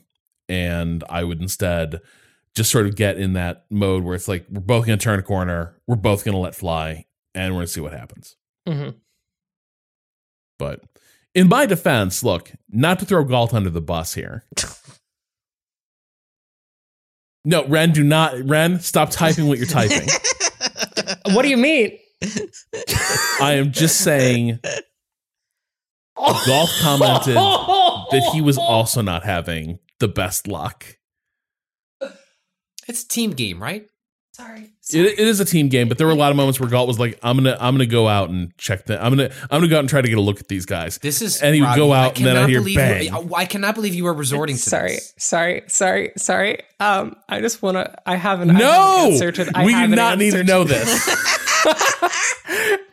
I won't say. Listen, if you don't want me to say that, I won't say it. However, say it. Hunt Showdown has a 5-star ELO system, which determines your placement amongst the player base. Let me just pull up the player distribution, just so Hunt player distribution stars. Enter MMR star distribution. Click copy image. Paste image. So, the average player in Hunt Showdown is a 4-star player out of 6. That is where the vast majority of players are. Then 3 stars, then 2 stars, then 1 stars. Galt is traditionally a 4 to 4.5 star player. I've received information that he went from a high 5 to a high 3 over the course of that session. Which, if you'll look here, is taking him from about 3,000 to about 2,300 in terms of MMR placement for our dearest Matthew Galt, and 5,000 Hunt dollars worth of equipment, which is an astounding drop. Okay, so Galt was very generous. Galt did you a great kindness. Galt took me to Galt taught me driving on his Ferrari effectively. So yeah, I didn't. I could have done better there. But again, Galt didn't have his best day either. That much was clear. I will say I did just get a text that said it wasn't all Rob. See? That's just Galt being nice again. You cannot take advantage of a person like this. We've done an entire segment of you finding ways to explain away your choices, and I'm not going to let you do this one. Someone has to stand up for Galt. Yes. The line is here. I'm going to hang out with Galt in the swamp tonight. Galt and I are going to go swamping. So, I also have to say though, so I thought something that I could blame Patrick for. Yeah. Okay. Actually, you cannot blame me for playing the game that came out several years ago, even though the sequel is out now. That's not on me. That's your choice. But I played it. I think I was maybe too conservative. I took the wrong conclusions, and you kind of agreed with them, but basically I just was I was not engaging zombies very much in Resident Evil in the police station. I was hoarding ammo, etc. And so time to run the other way. Mr. X, or just run past them a lot. But Mr. X shows up, and that is a whole situation, right? Time to clear the decks. We need some more running paths. Well, this is the problem. There were no clear paths. There were so many halls now just infested with zombies, and I didn't have time to clear them out because Mr. X was always on my ass. Mm-hmm. And so I played through the end of the police station sequence, basically running in terror from Mr. X while trying to do my various quests. And in that process, I never managed to there were places in the police station I never managed to get to, including I got the USB stick that lets you, I assume, unlock the STARS armory. It's a little badge with a trick USB thing on it.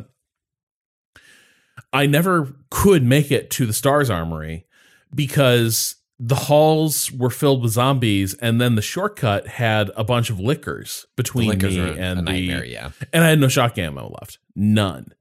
And because at a certain point to deal with the library where you have to move the bookshelves, I really quickly needed to get zombies off of me. And so I shotgunned them to make space and keep running from Mr. X. And that was all my shotgun ammo. And then when I ran to the liquors later, like, I'm not getting those things with pistols. That's just not happening. You end up wasting all of your ammo trying to do that. Doesn't the knife is the knife effective in RE2? I can't remember. It breaks a hold, but it doesn't kill what's holding you. It just knocks them back and gives you a chance to like line up a shot. And so I kept thinking at some point this Mr. X madness will end and I'll get to like complete my exploration of the police station. That didn't happen. I was like, okay, I'm sure like I'm going to go down to the jails and deal with this bullshit with no ammo. And I was like, I don't know how this is going to play out because I can see the jail cells are filled with zombies. I can see that. And I have less than a magazine. You mostly run by them, right? If I remember that sequence.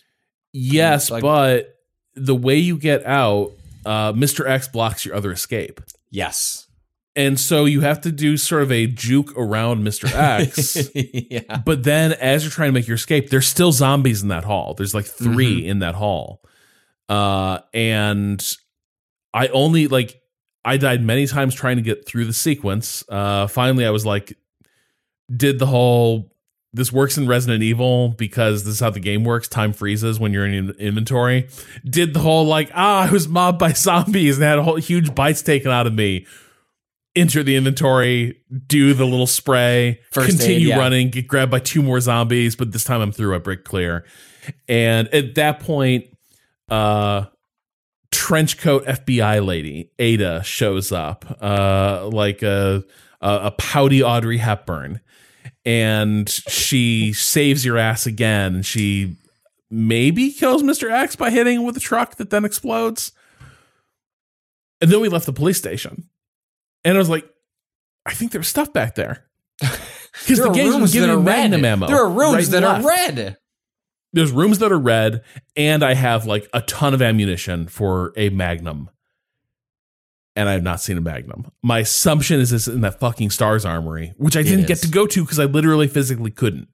And I think if earlier in the game I killed more zombies and cleared these hallways a little more effectively, I could have made it. I don't remember where I got the badge from. I don't remember if Mr. X had already shown up by then or if I just didn't beeline directly to the armory. But like the armory and the weapons locker, I didn't fully extract everything from. I didn't open every safe. And I feel like game-changing things were in there. And I didn't get hold of them.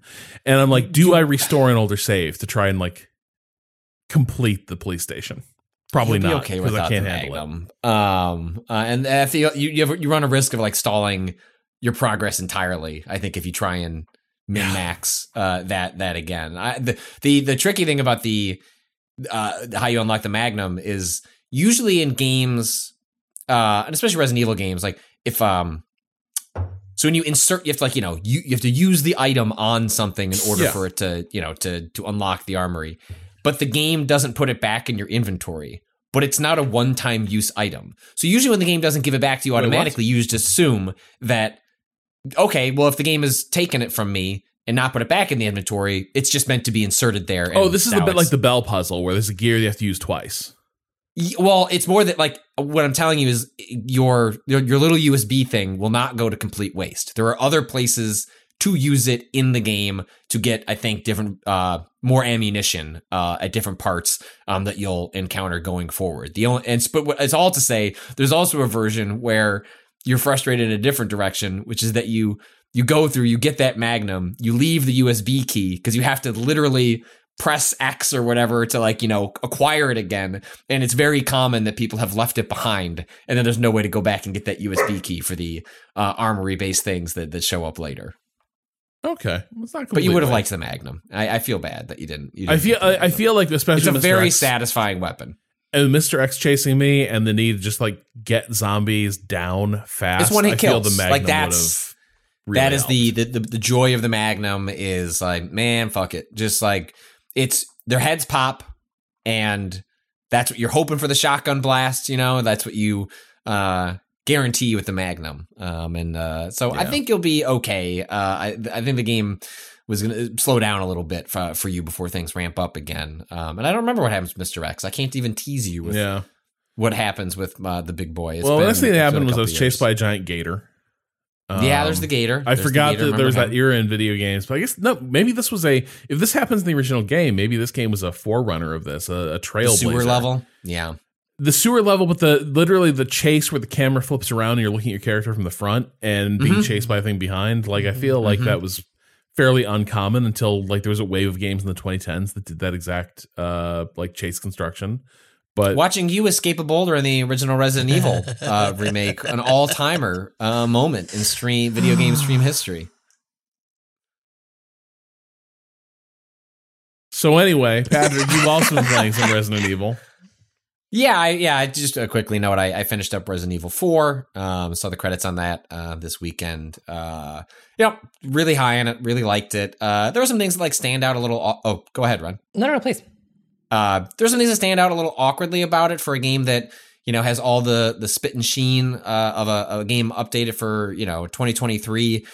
The story stuff is kind of sticks out a little. Like, most of the storytelling is happening again through like sort of notes. There's this whole arc in the game where Leon has this like ex commander of his, Kraus, that gets involved with like the cult stuff that's happening, and it's supposed to be like this big kind of emotional moment for Leon and Kraus, and it's just kind of lands a little flatly in the update because there's like absolutely no build up to what's going on here. Like, it's a big moment for Leon Kennedy, and it's a big moment for this Kraus guy.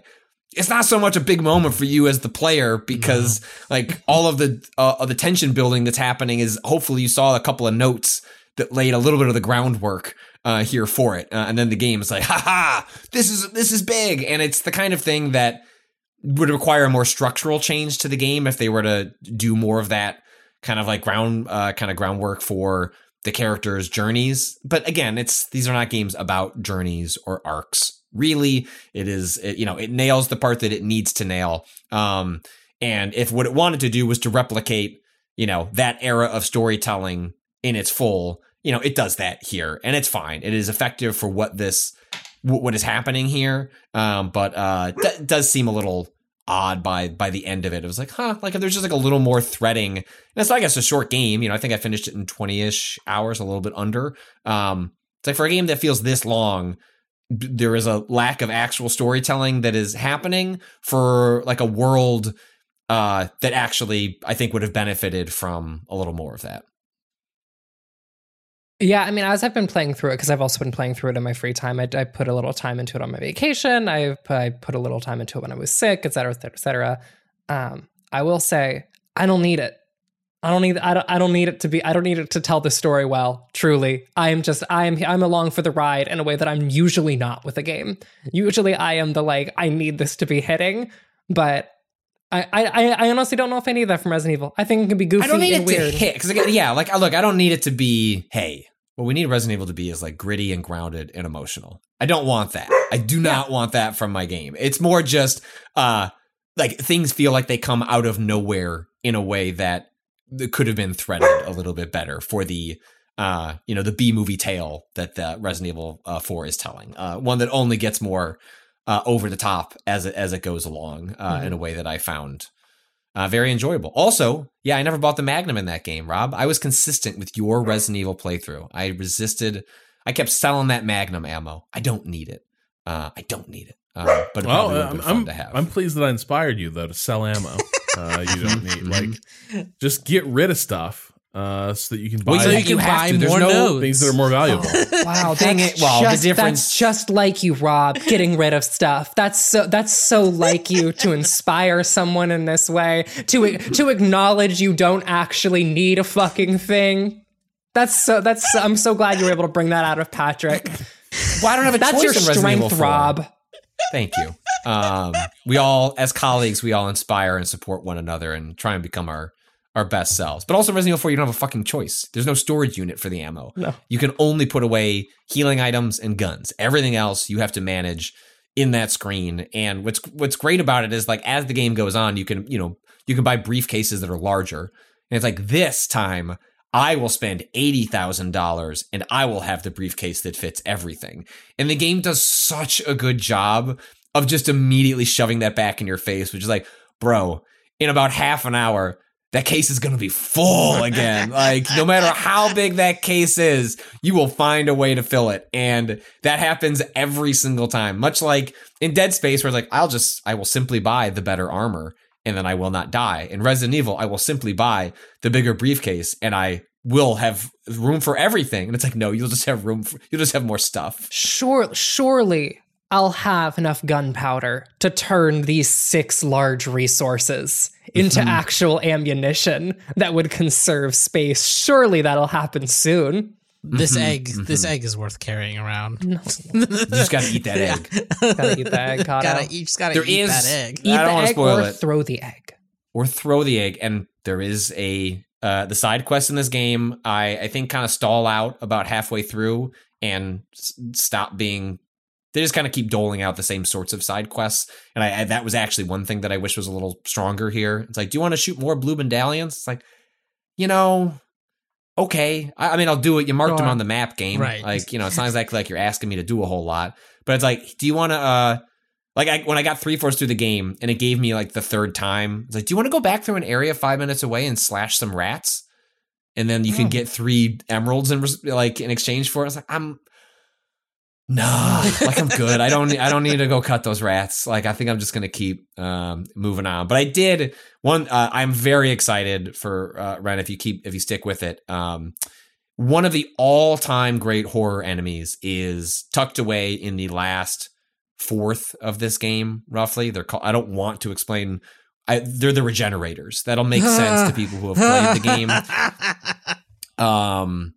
They are spectacular. They are scary and weird and require, in a game that, broadly speaking, you shoot at the kneecap or you shoot at the head, the game introducing an enemy that acts fundamentally different. And is not as simple as, hey, we gave him a shield so that, maybe you got to blow away the shield or use a grenade.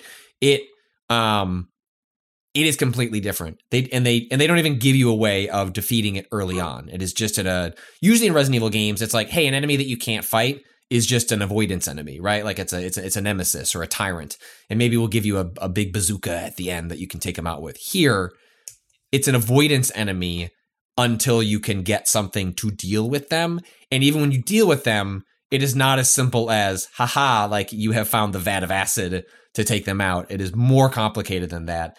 And they're an all-timer enemy from the original game, and it is probably one of the most distinctly improved things they have done in the sequel, is take something that was already great and terrifying and make it so much worse. They changed it here. Like aesthetically. Okay. And aesthetically is the thing they've done a lot of work with, and I think the aesthetic changes actually influence the design of like how the player deals with them. Like, it is rare that an enemy's appearance and movement both unnerve, and then as a result of the unnerving, influence how you deal with them as a player. And they've done that to just a incredible degree. Nice. Here, and it is every time. The one thing I'll say is, it's mild spoilers for Resident Evil 4, but sometimes you encounter these enemies just around. And then other times you come into a room full of body bags, and whether or not you will see one is how good can you just get Leon to crouch on the ground and finagle through a 3D space, because you never know which one of these body bags is going to dump one of these fuckers on the ground, and you don't want them. You don't want one of these fuckers to appear. And so like the game will very smartly place, so like yellow herbs in Resident Evil 4 extend your health a little bit, right? They're you see one every couple of hours. They're pretty important. You're going to want to track one down. And it's like, what if we just put like a little yellow herb over there? But there's a lot of body bags on the way to that yellow herb. How do you feel about that? And it's just a great temptation that the game plays with. That's really good. I want to be clear. I'm loving Resident Evil 4. I'm having an excellent time with it. I also think that I think that playing on hardcore difficulty was the right decision for me in the long term. I think that I had a tough first time through the village. Well, what you didn't learn, and I don't think we had a discussion about this, was I think when you did the stream, was that you're having trouble with the signposting to the shotgun. But because you're having trouble with the difficulty, what you didn't realize was that you don't have to kill anyone in that opening sequence. It's a time sequence. It's not a kill sequence. Yes.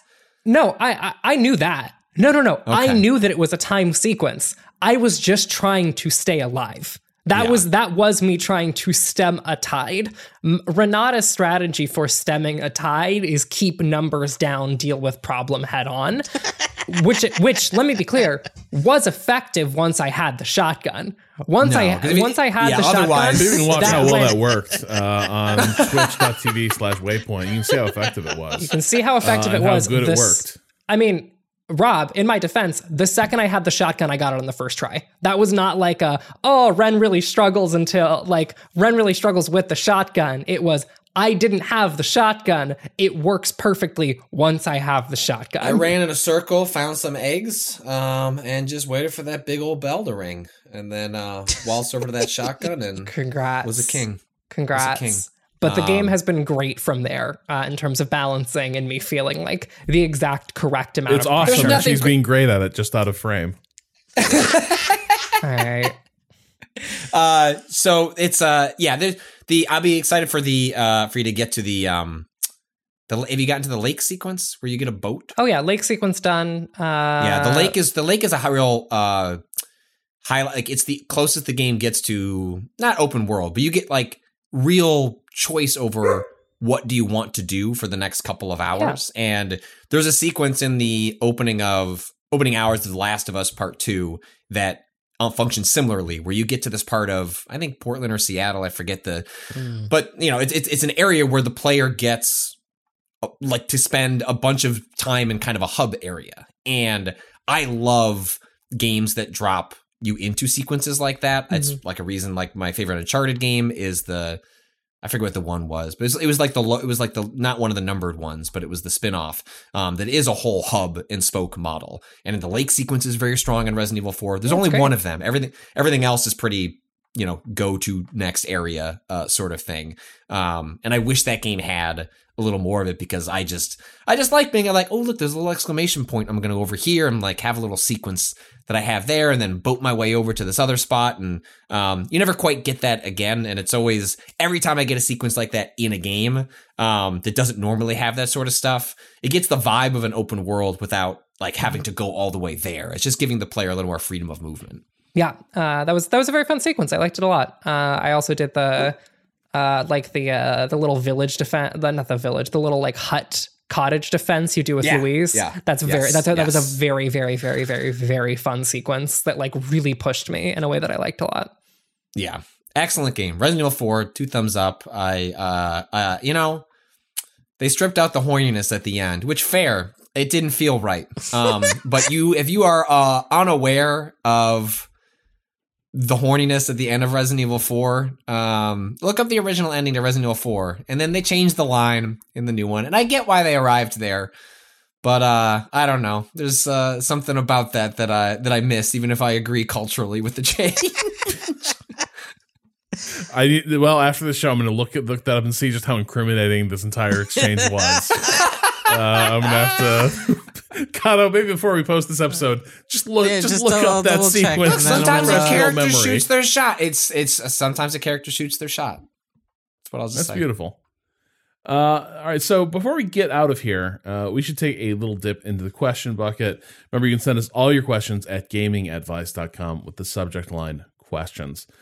So a while ago, somebody did write in about Star Citizen. Alex from Denver writes, quick dip, you warned us about this question being long like earlier in this podcast. Sorry, continue. Star Citizen question. Spiritually it's a quick dip.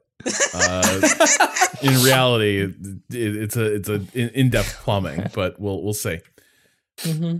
Hey Waypoint crew, first time long time. A while back, Star Citizen was mentioned a couple times within a few weeks, and the overall vibes toward it on the pod ranged from dismissively laughing about it to cautiously laughing about it. I'm not going to proselytize about the next coming of space simulation Jesus, but I think gaming news should be discussing Star Citizen Cloud Imperium games more seriously due to the unique nature of how it's funded as well as its overall ambitions. I backed the project in 2013, 10 years ago, for $50 and have yet to play any part of the game so far.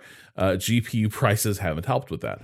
What I have done is watch nearly every behind-the-scenes video of the game's development, and as a game designer myself, I find the development of the game to be fascinating, and the work being done at CIG is unlike anything I've seen from any AAA developer. Obviously, this project hits the headlines when it hits insane funding goals, but the reality is there is just a large fan base for this game and a small subset that is ultra wealthy. They continue funding the creation of Star Citizen because they believe the 700 plus developers worldwide across 5 studios, several partner studios, are working hard to create the most insane sounding space simulation game ever. There is a lot that is playable: flying, combat, mining, bounty hunting, exploring, multiple mission types, etc. But what is truly exciting to me is that they are slowly, very, very slowly, solving problems that no other game has even attempted. For example, last year they implemented persistent entity streaming, where you can drop any object in a random spot on any planet or moon, leave and come back next week, and it will still be there.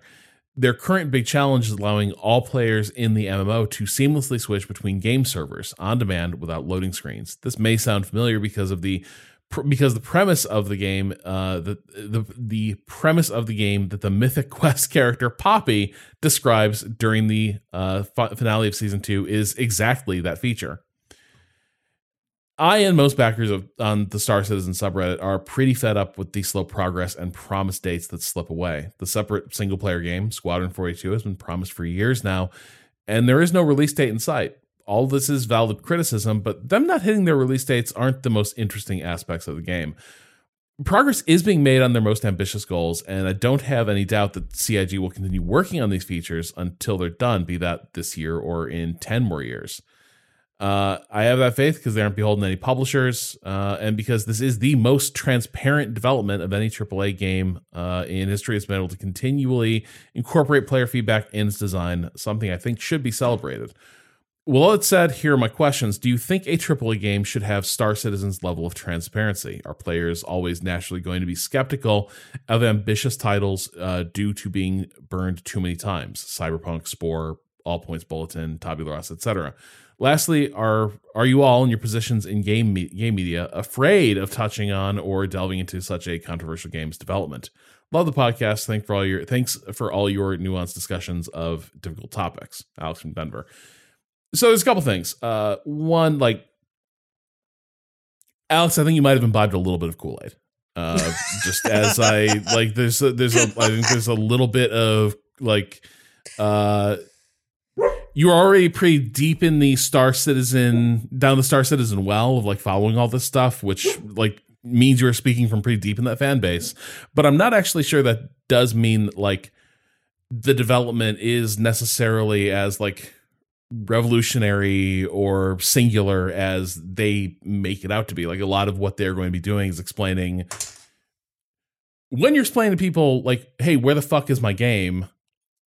The answer is always going to be, let me tell you what these amazing problems we're solving to make the greatest space game ever made. It's always going to be a fascinating thing, and it's going to be you're going to say it's the nature of the problems we're tackling that just means this is unprecedented.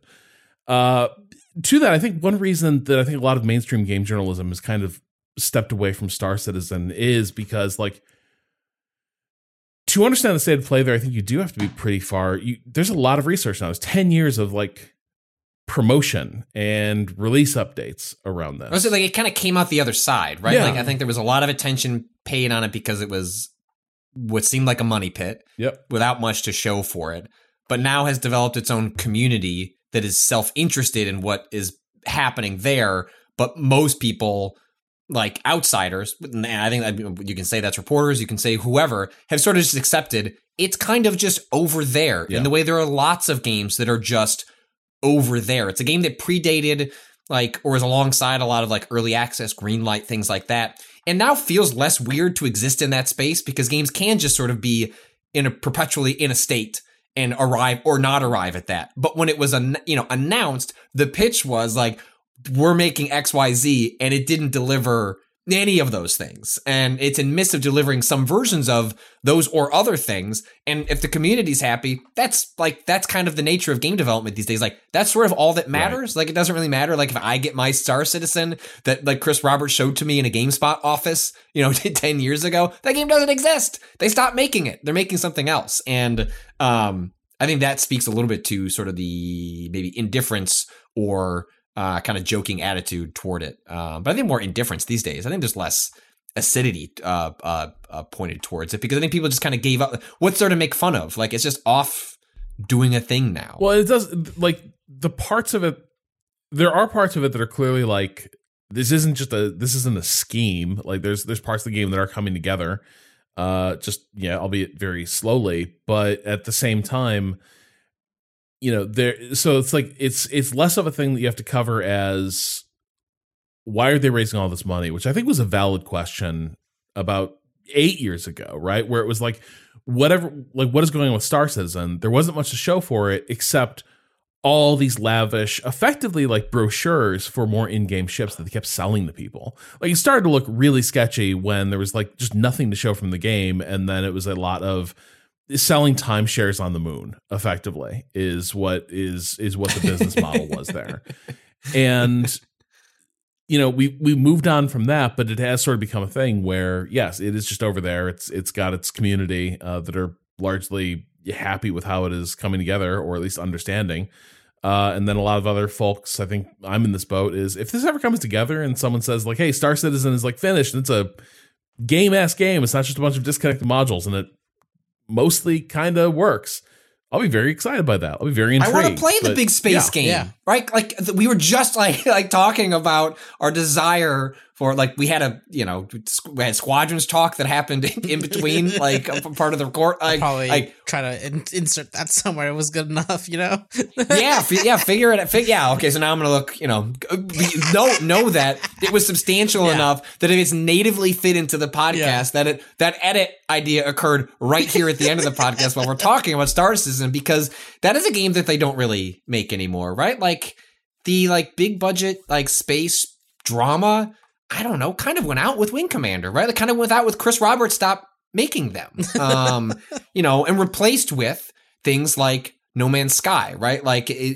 or Elite Dangerous, which are just sort of different beasts entirely. Although I guess, Star Citizen promises to be all things to all people, right? Like, that is like, hey, we've got your big budget single, Mark Hamill's back, baby. Like, and that's the one I'm waiting for, is like, I would love to play one of those games. I just, don't see any evidence that 47 or whatever that game is called, is on the horizon anytime soon. Yeah, it's, and even if it is, like, there's never been very much to suggest that, the fiction of Star Citizen, just as an aside, like, it's never looked very compelling in terms of the pitch for the universe. But to the questions, should a AAA game have Star Citizen's level of transparency? I think transparent, like, one, like, a lot of Star Citizen transparency is about, like, sort of filling a role as marketing as well. So I think, like, it's a odd sort of transparency. It's not a Double Fine documentary, right? Like, if you want transparency, go watch Psych Odyssey, like the 30-part examination of making Psychonauts 2. What they are providing here is restrained. You're right. It's marketed transparency. It is insight into the process. Like, it's more than you're going to get for most games, which are a black box. Arguably, games are a black box for a reason, because time and time again, we have seen an example of video game fans being unable to accept what games look like early. Like, the process of making games is messy. And so I don't know that, like, necessarily they can be trusted with being able to handle that sorts of information. But we have now examples of full spectrums of different levels of what we call transparency. I just don't know that I'd be careful how I'm using that word with Star Citizen, as you point out, Rob, because if you just want to see how the sausage is made, like, go watch that documentary. Like, it's ugly. Like, making games is hard. And I don't know that you're getting that level of insight here necessarily. And also, my thing with, like, looking at the Star Citizen stuff is, like, what is that doing for you? Like it just serves a fundamentally different function. This, like, transparent. I'm using the word transparency here really because again, I don't think that's what this is, but like it's serving a fundamentally different function than it would for other AAA games, right? Like other games are not sold to the consumer on a promise like this, right? Like in the way that Star Citizen is. Like, sure, games are like pre-ordered and like announced, and you know there's a marketing machine behind them, but like Star Citizen, I also think like calling Star Citizen a AAA game is like weird because that's not. It is fundamentally operating under like a different development pipeline and like a different mode of like funding, a different mode. It's a different business altogether, right? Like it feels like a weird comparison to even make to me because Star Citizen is so far removed from anything that a AAA publisher is going to ever make, because that's just how they work, and how the industry works like broadly. Yeah, I just don't feel like the comparison point you're looking for is Warframe. Warframe does this because Warframe is not a AAA game. It's this weird thing happening over in the corner that is like playing to a very particular, deeply engaged and committed audience that believes in like the project, right? Like Call of Duty is never going to do this. The Last of Us, Naughty Dog is never going to do this, but like Digital Extremes is right now. The Tarkov devs are probably doing things like this because they just operate in like a fundamentally different economic mode than like other things that fall into like the AAA terminology. I think where there's someone's being swept up in transparency here is also sort of having it being more of a conversation with the potential audience for a game that is not finished. And I think this is the other weird thing is like transparency is cool. The soliciting player feedback on such early stages as so many systems are being built from the ground up, like that's also kind of another thing. Like, is that a good thing? I don't know. If the game works out, then I guess we'd say it will. But certainly, I think it's a stretch to say at this point that, you know, for a development cycle that's gone on 10 years, 10 some years, it's a stretch to call this like a success or a template. And we don't know how this stuff is going to pan out in the end, but certainly in the meantime, it seems like Chris Roberts's tendency going back throughout his career to have a propensity for like catastrophic feature creep combined with what happens when you go to a community and say like, well, what do you think this game should have? Those two things. Like, do I think games should operate like that? Probably not. I think probably more scoping is generally a good thing. And I think maybe some of the way Star Citizen has come together has precluded the types of decisions and compromises that like you would find in the AAA model where it's like, here's your budget, here's a date ideally we need to hit, go execute this. Star Citizen hasn't done that. Maybe that'll prove to be awesome that they didn't, but in the meantime, you know, it's 2023 and the game exists in pieces. Yeah. And that last, game development, so much happens in that last 5 or 10% of however you want to define that. And Star Citizen hasn't even hit that. And so it's like, it's one thing to have a bunch of individual pieces that feel good, connecting all that stuff and making it flow. I mean, that's where a lot of the rubber meets the road. Like, a lot of games when they do like an early access thing generally call that, those are usually betas by that point, and Star Citizen is on Alpha 3. Like they're too cowardly to call it a beta. Yeah, like Alpha 3. This is where and they're like, they're just being truthful as to the fact that like this is how far we are from it being a complete game, right? Like the most recent Alpha 3.18 just dropped March 10th. So it's not even to what they would be comfortable calling a beta, right? And it's how many years now? I don't remember when I backed to that Kickstarter. 10 years. I was a child when people were first making jokes about Star Citizen. It's the Kickstarter October 18th, 2012. I was just, pre-production of the game started in 2010. So if you want to stretch it back a little further, then oh my god. The other thing I'll say is that like I also don't think that, you know, this level of transparency is particularly useful to like even people who like games broadly for the vast majority of titles. Like if BioWare right now released a video that was like, hey, here's how our internal dialogue system works for like managing like state management. No one would fucking care. I mean, I would care. Renata, someone who like spent her sick time and spent like her vacation watching GDC talks about narrative design, Renata's gonna love that. Renata's gonna love to know how they do their state management. But like the vast majority of people are not, those systems are going to be fucking alien to the vast majority of people in a way that like, here is the feature we are making for Star Citizen is a fundamentally different proposition that you are showing people because like that is a game being sold on the insane number of features that it has as opposed to like the kind of focus that many like broad reaching wide audience AAA titles are going to have. I think it's just a different relationship. Rob, concerning information here from the Wikipedia page on Squadron 42, based on, to bring this whole conversation fully looped around, Squadron 42 is being developed by the Foundry 42 studio under the supervision of Chris Roberts' brother Aaron, who had already worked with him on the Wing Commander series and led the production and development of Privateer 2: The Darkening. Hell yes. Unfortunate. But that's separate. Like if I bought a ship for Star Citizen, I don't get, that's a different game now, right?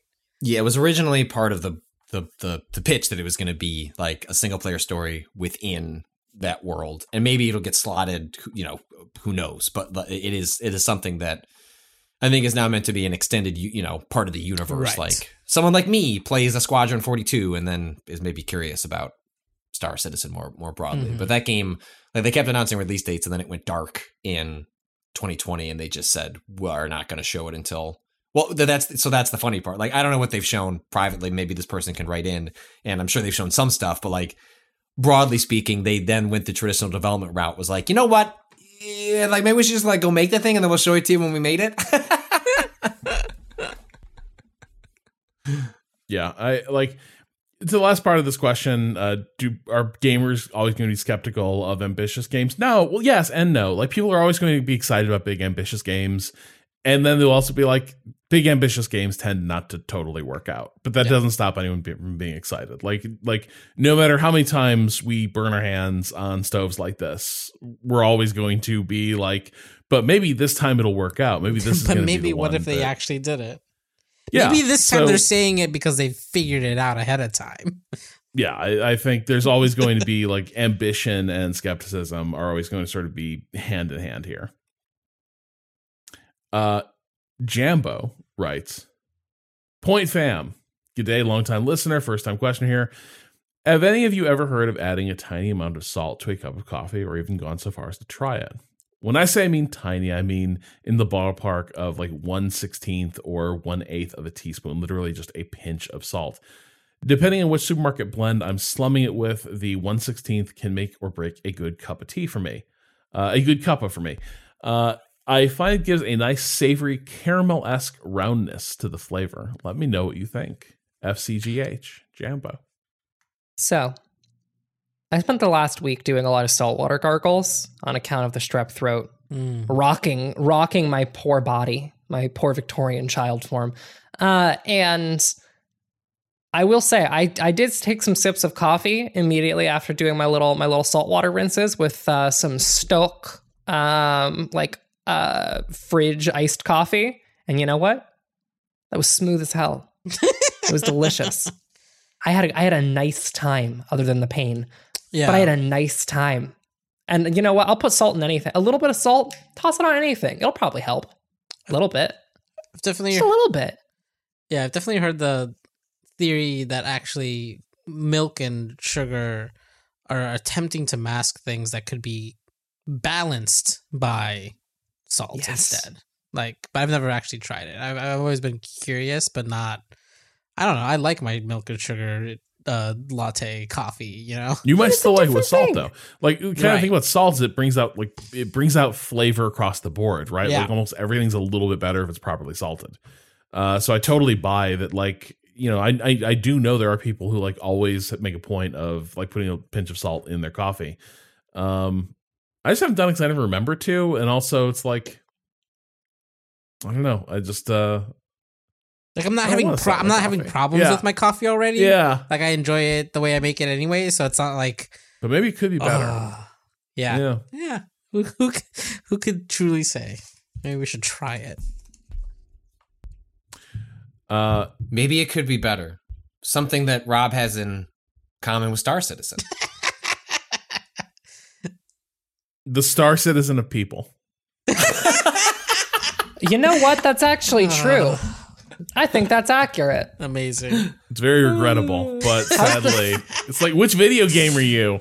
I'm Star Citizen. How's the feature creep going, Rob? Thanks for the podcast title, by the way. Hang on, no, I can't be. I shouldn't be. I gotta put my chest out for this. Yeah.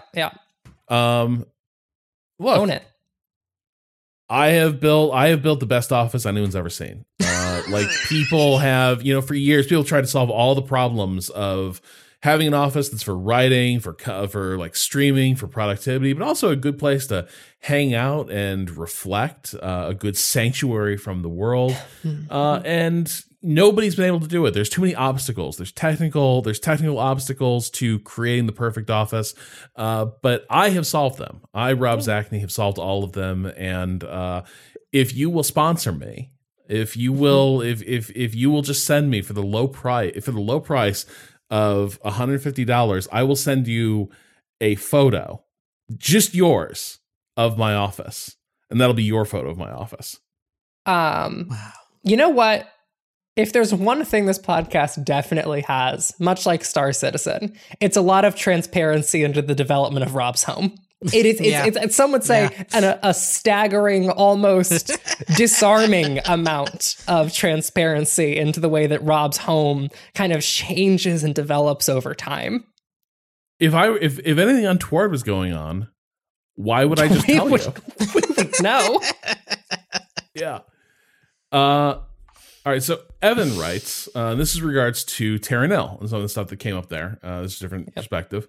Evan writes, as somebody who has studied conservation biology, I want to add a balancing voice to Ren's commentary on Terranil. Not to say she is off base. I haven't played the game yet, but it sounds like its message might benefit from a different emphasis. Ren mentioned that damaged ecosystems are often best left alone. She's not wrong, but I want to add that I wish it was true more often. There are many examples of damage that will resist the establishment of a healthy ecosystem. Just for instance, a dirt trench will gather water like a river, but will only erode straight down. Natural waterways meander back and forth, flowing to create various aquatic environments which support various species that evolve to be in balance. Speaking broadly, I believe it is responsibility to make our trenches more like rivers because we are the only ones who can. Conservationists use the word stewardship a lot, and I was touched by the quote. They don't say it to mean that they dominate nature. To them, it means that they serve nature. As scientists, engineers, artists, and organizers, with humility, care, and hard work, people can act as a keystone in some places where other species can't. If we do it well, someday we may be able to hand that stewardship back to the species who served the greater system originally. For many of them, time is too short for us not to try. Thanks for your time, Evan. Yeah, I mean, I certainly like that is a different. It's one of the things contextual. Like sometimes it does feel like just as a species, we're like totally in Faulty Towers mode where we try to fix one thing and we create 4 more problems. But there are forms. I do know there's forms of like ecological damage we've inflicted. Like you can't totally back away and it will just fix itself. It requires some sort of intervention. But at the same time, I think about I don't know if it was as much a thing. I think they stopped emphasizing this when you were growing up, Ren. But I think for Patrick and I, we often heard about the evils of the 6-pack plastic ring thing, where it would end up in a river. Ducks. Those poor turtles. Ducks, turtles, fish caught in there. Yeah. And So there's emphasis on like just all these things that end up in these waterways and end up trapping animals and harming them. That's kind of true, but one of the things that I've also heard come up is sometimes simply removing that stuff also fucks up because like once it's in there, it ends up kind of being part of the ecosystem, right? Like once that river has like a big heap of shit in it, animals learn to adapt to the big heap of shit being there. And if you go clear it, you end up like kind of damaging what has become the ecosystem of the river.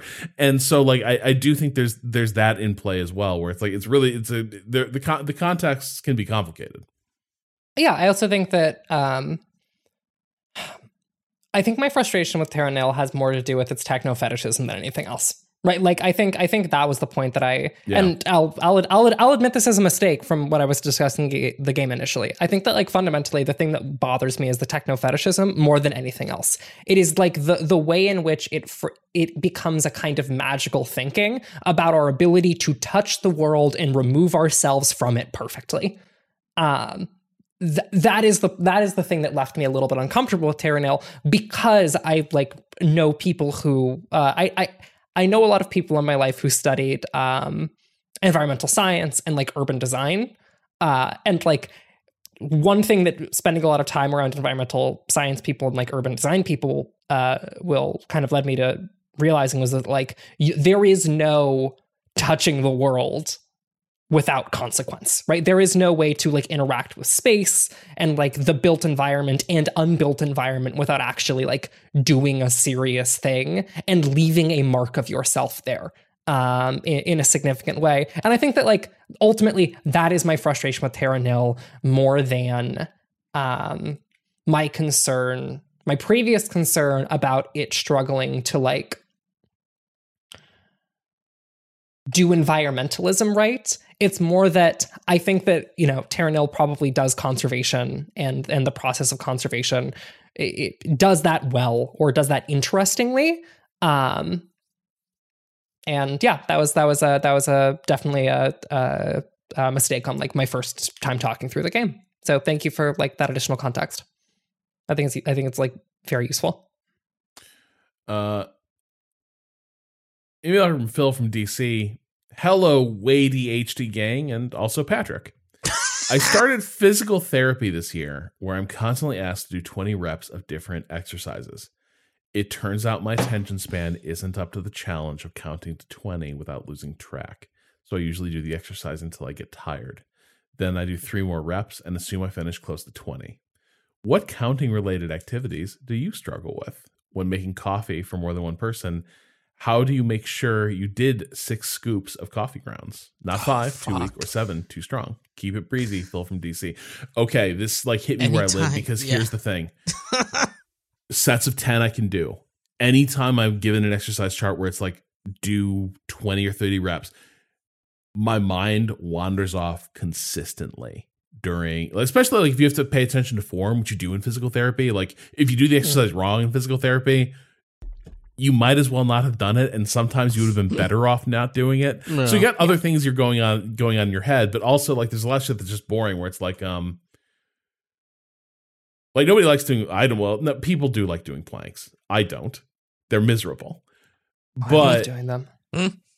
Like once I'm like in the position, I've assumed the form, and like now I'm just sort of waiting it out. As hard as it is, my mind still wanders, and I'm still like thinking about other stuff, thinking about like what to do later, work stuff. And then I'm like, how long have I been doing this? I have no sense. And if I've been trying to count seconds, I'll be like, wait, how did I end up back on 30? Like, did I just lose? Did I just like start counting randomly somewhere? And so that's me. Like it is one of those like almost embarrassing parts of this where I'm like, yeah, I too, doing an exercise, struggle mightily to count to 20. It 100% like depends on the length of the thing. Yeah. There's if it's fast enough, I'm fine. But the thing that gets me is taking a single cup, like measuring cup, filling it with water at the sink, and then moving it over to a pot, and I need like 6 of those, I get lost around 4. I'm like, was this the 4th one? Have I moved back to the sink a 4th time? Or is this the 5th one? Did I miscount here? But like, yeah, it depends on how quick, like a single, like, I don't know, bicep curl, right? Like that's a short enough action that I can keep track of that. But it's just like, if something takes more than like 2 seconds between counting up the next one, I'm gone. Like that's it. I have no clue how many are in there. There's probably 5 cups of water in this pot. I'm not sure. So this is where you get the Renata Price school of working out, which is I can't count for shit. I'm not going to pay attention to that. I don't know how many reps I've done, which is why I exclusively work out to failure. When I am working out, if I'm like doing an exercise, like I will just go until failure, like consistently, because I'm not gonna keep track of that. And also, like, I don't know, I'm not gonna feel like I did it if I don't go to failure, you know? This is why I found I like really jived with what's it called? Ring Fit. Because it counts for you. Yeah. It counts for you. Yes. That was fucking great. That was awesome for me. There are lots of I mean, there's a whole, I mean, the way I other than running is like, we do the Apple Fitness stuff because it's just bundled with the other stuff that we get through them. But like, their classes are fantastic. Like, and they run the gamut of, it just seems like this addresses maybe like a core for your core. Is just like, I have 10 minutes. Here's what I do. Watch, follow, go at my own pace. And even if you go off of their pace, you're still broadly doing, you know, what the instructor has in front of you. So even though I don't have the counting issue, for me, it's like a time management issue. And so it's like, I pick this thing, it's 20 minutes. I know what I have between when I have to get to start work or pick up the kids. And it's like, okay, 20 minutes. However good or bad that workout is, it's 20 minutes. And then I'm done. I can definitely make my legs stop working in 5 minutes. It's, though, is like, I'm rusting all this, but my understanding is like going to failure is good for some things, but bad for others. Going to failure is really good for building strength. Right. Like endurance. Like it's good for building strength. Not as much for building like muscle mass. Right. It depends. But also that's mostly what I work out for is like maintain strength. And so going to failure generally works for me. Does it make me a little freak? Yes, it does. Does it? Is this also why I struggle to get back into making working out a habit? Yes, it is, because when I go to failure, I will be fucked up for the next day. Yeah. Until my body gets used to consistently being pushed to failure with particular muscle groups, at which point its recovery speed like kicks up. But once I'm in it, I'm in it. Once I've rebuilt the routine, I can maintain it for a very long time because my body just gets used to going to failure and then having to continue going about the day after that point. All right, our last email here comes from Chase. Chase in Chicago. Hi, Waypoint crew.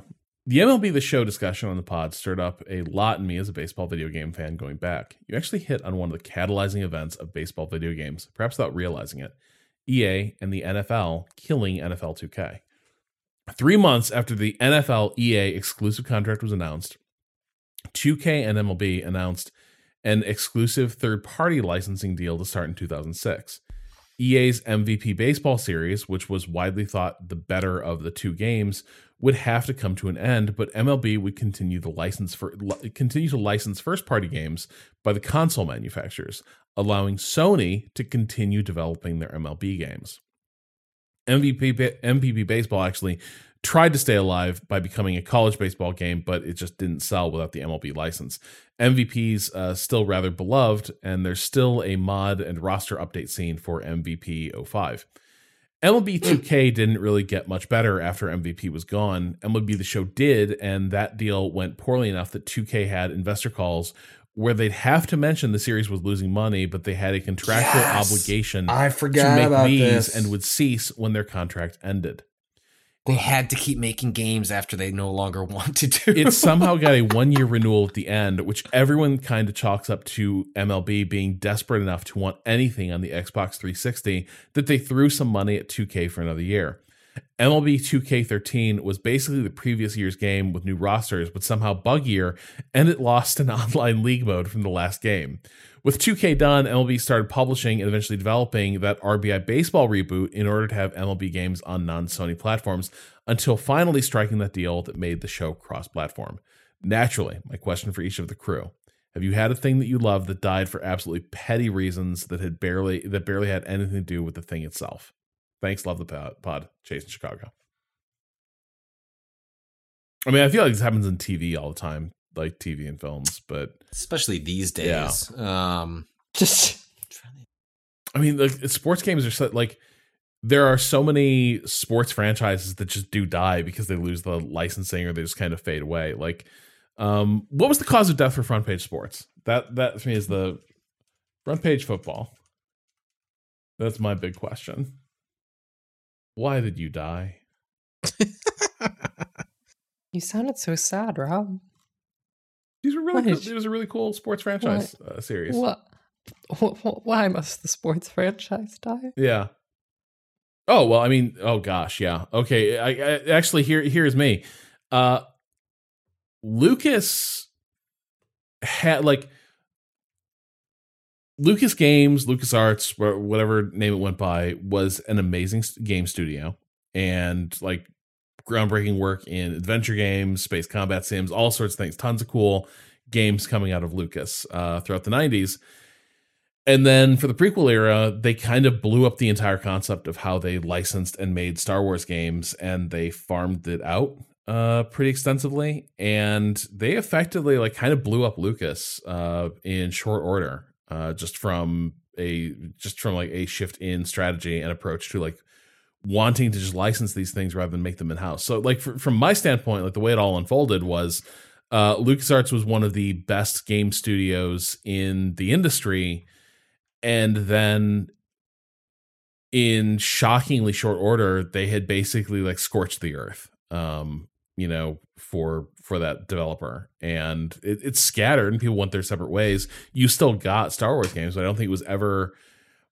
I don't think like the various pieces of LucasArts have been as, like, creatively productive or like had as consistent output separately as they did under the umbrella of LucasArts. Like, I feel it was like one of those really special places that, like, hit a high quality bar and did the license stuff you'd expect, and then also let people do weird, goofy, cool shit, like anything by Tim Schafer and all of that. And it was just kind of blown up for no good reason. And I think you sort of draw a line from that to the fact that it still feels like Star Wars isn't as big in video games as you would expect, because they never did sort of get the formula right after that. It sort of culminates in the disastrous EA deal. But yeah, that's kind of my take, is like they'd done the thing. They had created a legendary game developer in-house to work on Star Wars stuff and a bunch of other stuff. And then it always kind of felt like they just didn't want to do that anymore and killed it. Well, funny enough, EA is probably for good reason, constantly pointed to as the publisher that mishandled so many different studios and acquisitions over the years, that I don't know if I'd necessarily call it petty, but it's definitely like adds up to feel that way when you acquire X number of studios, and it seems like that's going to be the death of it, as opposed to getting access to resources and not having to worry about payroll as much. But EA certainly earned that marker over the years. I'll never forgive them for what they did to Titanfall. I'll never forgive them for what they did to Titanfall. Never. Oh, fuck. Yeah, it's a good example. That's Titanfall that's a really good example. Got completely screwed. Yeah. I've been trying to think of this, and it's like it doesn't really quite fit because it didn't die, but it almost did. And I've been playing a lot of it recently. Actually, is Netrunner. Just disappeared for still mysterious reason. I don't think that there's ever been an like official line on like why the license got weird with that, or like who ended up being the was it that Wizards pulled it? Was it that FFG didn't renew it? Like, what happened there? Who could say? No one knows. I haven't found any reasons. Luckily, the fan run organization that has picked it up has been making really good cards, so it's not dead, but it's harder to play when there's like a less of a community because it doesn't have there's like no marketing budget behind this, the way that FFG has for their games. There's less of a structure there, so there's a meetup in New York.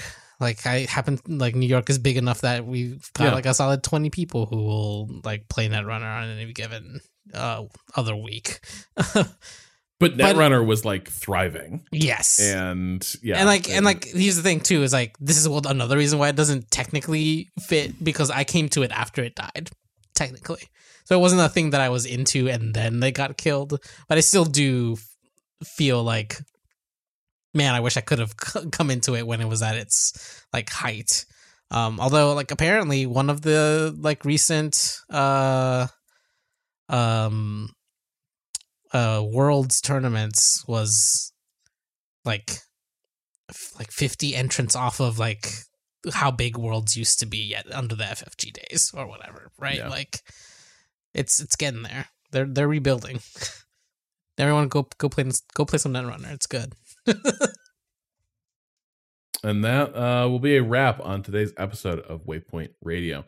If you want more from Waypoint, you can follow us on Twitter at Waypoint, Facebook, and YouTube, Waypoint Bias. You can follow me on Twitter at Rob Zachney. Ricardo, where can people follow you? At @A_Cotto_appears. Patrick. At Patrick Klepek. Ren. You can follow me on Twitter at Ren or Raven. And you can check out what we published on waypoint.vice.com. And thanks to Waypoint Plus, we've been able to have a bunch of fun streams lately. Cotto and I crushed it at Motorsport Manager last week. You can check out our incredible victory, our flawless win. And yeah, no, it was extraordinary. I think we did. It was a very good win. It was a very good win. Yeah. We've got some talking to do with Gaspar though. We do. And coming up soon, we're going to be, I hope maybe Patrick, you and I play a little Dead Space before I maybe return this TV. We'll try and squeeze it this week before you hit your deadline. Yeah. And for our Waypoint Plus listeners, we had the Sports Pod come back to talk about the Cubs with Jason Kevler, and that should also hit the main feed. It'll hit it soon after I told Cotto you need to upload it. It's up. It hit up. I don't know. And you've already enjoyed it by the time you listen to this podcast. I hope you loved it. But hopefully people like we're playing with the format as we escape the NFL's velocity and in the deep of its off season. But I think we've quite liked having a guest come on to talk through a sport that Rob and I both observe and are interested in. But it is nice to, I feel like feel very authoritative about the NFL and then have things we can say about other sports, but are a little bit out of our depth. And it's been nice having other folks come on to kind of walk us through that. So hopefully we can do more of that going forward. Hopefully, as this Bulls run takes off, we'll have lots more basketball talk as America catches. We're gonna have to, Rob. If they make it out of the play-in tournament, then we will have to. We will know the fate of that by next week. So, if that sounds good, or you just want more Waypoint, you go to waypointplus.com and subscribe. Not only do you get access to our premium feed, but you're also helping support Waypoint and everything else we do here. Our merch store, is that back up? WaypointGeneralStore.com. I don't think it's being looked into. Yeah. No, that's it's still a parked domain. Okay, well, eventually there'll be a merch store. Parked domain. Is there a different URL we can give to people? No. We would have to buy a different URL. Oh, it doesn't have a .com/. I see. I wish it did. Right, well, because then we could just use that.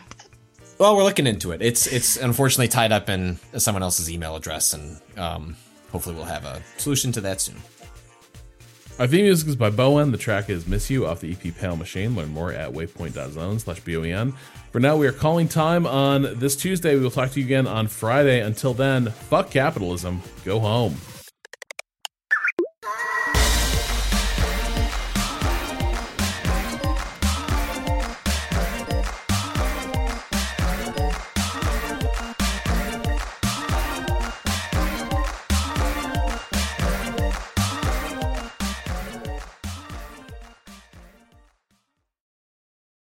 Did we just do a 3-hour podcast? We did.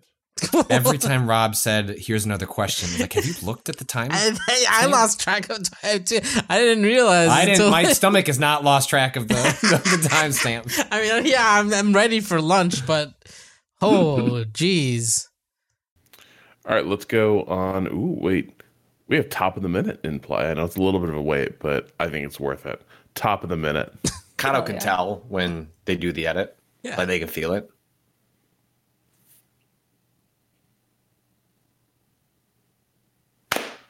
Worth it. Hey, do you think like when you scroll through like an Instagram, there's like they're always trying to pitch you on like weird tech and get like there's weird shit they're trying to sell you on through the app. Sometimes you see weird clocks, right? And sometimes like, oh, those are kind of neat. And then you click on it, it's like $400. But what if I could get a time.is clock? Can I get one? Does that exist? You're talking about a clock that's synced to... Yeah. It's not a clock. It would still have a delay, of course. But it could regularly pull time.is. I'm sure that's a thing. Well, what does time.is pull from? Isn't that pulling from... the universe? The clocks? That is the clock of the universe.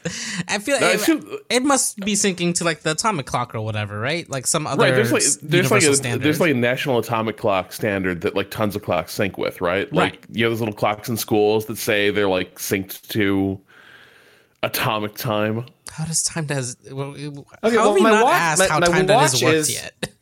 My watch matches time.is. But then I'm watching a line move. That's not as fun. I want like to hang next to me over here. I just want an atomic clock. That's what I want. Time.is/about. Time.is is synchronized with an atomic clock, the most accurate time source in the world.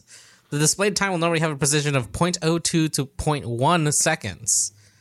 Damn, a whole tenth of a second off? The precision depends on your internet connection and how busy your computer is. Wait. An atomic clock. Yeah, it just says an atomic clock. I don't know. What makes that? Whoa! What makes that motherfucker clock so special? I don't fucking know. Like I don't know. I don't know how I feel about that. $25 I could between the hours of 2 and 6 have an atomic clock on my desk. Wow. Yeah. Hey, I'm gonna. Patrick, you're cutting in and out really badly. Yeah, I'm gonna reboot really quick. Yeah. I'll be right back.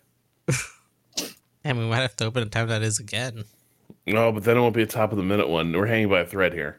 Whoa. This is the only thing keeping the team together. Is the idea of top of the minute time.is. By the time that Patrick gets back, it might be the next top of the minute. Rolling back around. We can still be safe, yeah. Speaking of keeping things in sync, I had the most King of Executive Function moment the other day. Like, this is all time for me. Mm-hmm. Hit me. I was prepping. I was making dinner, and there were a couple things that had, like, ideally you want them to come up together. And I put the last thing in the microwave. I start the timer, and I look down at the oven timer. I look back up at the microwave timer for all the dishes. They are exactly synced to the second. What is coming out of the oven is going to come out at the exact moment the microwave beeps, and the meal is complete. Incredible. So strong. Wow. You did it. I did truly the opposite of that and started dinner way too late for when we wanted to eat. Well, Kato, that's the classic. That is the classic move. That's usually me. Yeah. But during my reign as King of Executive Function, I do things like we are going to eat at 7:30, and it turns out that means like, well, it wasn't exactly 7:30, but it does mean that like at 7:34 or whatever, the meal came up exactly on time. Amazing. Wow. But no, we are no strangers to Rob is going to make a dinner for us, and that dinner arrives at like optimistically 9:30, but there have definitely been times where I'm like, well, it'll be done at 10:15.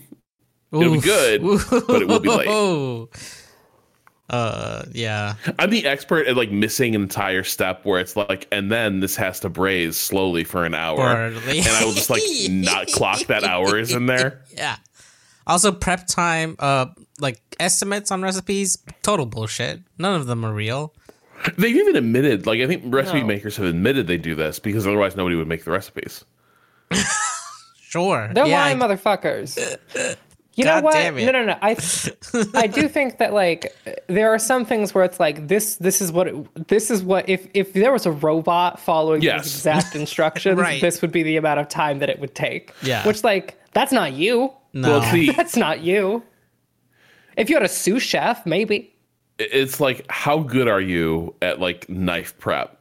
And the answer for me is I'm not. Like there's at no point in my life have I ever sat down and be like, I'm going to chop like 100 green peppers and 100 onions just to like really get my techniques down. That ain't me. I have a specific, and sometimes they'll separate prep time and stuff. So, it's like, oh, maybe prep time will take you longer because you chop slower. But once you're in the cook, it'll take X amount of time. Mine is like a little bit, this is worse. And I should have noticed, honestly. I got like a pre-made packet of like enchilada sauce, and on the back it has the recipe like grab a pound of chicken breast and we'll walk you through how to make some chicken enchiladas. Great. There's a little like punch out like starburst that says 35-minute cook, like done in 35 minutes. What they when you read through it and notice it says that you're boiling some water, which like immediately adds to the time. What they didn't add to their time. Then you're cooking the chicken for 15 minutes in the boiling water. The 15 minutes, and then you're putting together the enchiladas, and then you're baking for 20 minutes. So they just took the two times, the 20-minute bake and the 15-minute cook, and put that together. But all the other steps in between take time. There's no way you're getting out in 35 minutes. Yep. Yeah, I've done like the meal prep like kits for years, and it's just a constant judging of me on every meal.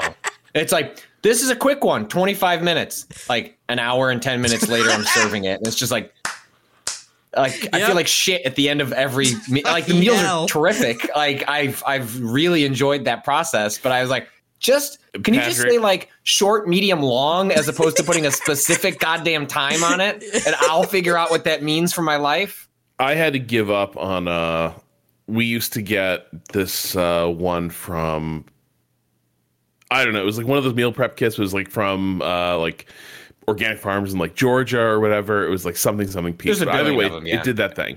And I had to give up on it when my track record of getting these done in a reasonable time frame was so bad that there started to be multiple days where it was like the meal prep kit was sitting there. And I was like, we could just click a few buttons and have Chinese food show up. Okay, I never got that bad. I'm just going from 30 minutes to an hour. Rob's stretching a meal over 3 days. Like, I still got to get through those peppers. I'm in a weird position right now because I spend most nights with my girlfriend, but we do not live together, and her job frequently keeps her between 1 and 3 hours late every single fucking day. And so I have no goddamn clue when she is going to start heading home. And so like, I'm not going to fucking cook at 8:30 p.m. in an apartment that isn't mine. Are you fucking kidding me? Are you joking? Are you comedy joking me? Are you hiding from people still too? Janae doesn't come out of her fucking room. I'm not doing that. That's too late to start a meal for sure. No matter what. And that's maybe you can get like a box of mac and cheese down real quick, but even then. Or like a quesadilla. Mm-hmm. But like that's not a meal. I beg to differ. That's a struggle. Sorry, no, you're right. You're right, Ren. You're correct. A quesadilla is not a dinner. Quesadillas is dinner. Well, Rob, how are you defining quesadillas? Well, you got your burrito sized tortillas. You got a big skillet. And then you fill that quesadilla with the cheese and meats and toppings of your dreams. Nope. Already gone beyond. Yeah. already gone beyond. You what's gotta cut here, meat Rob. and veggies and things meat, to go with. That's veggie, not. That's no, prep. none of that shit's in here. No, this is a struggle meal, Rob. Cheese. I want to be real. That's just real.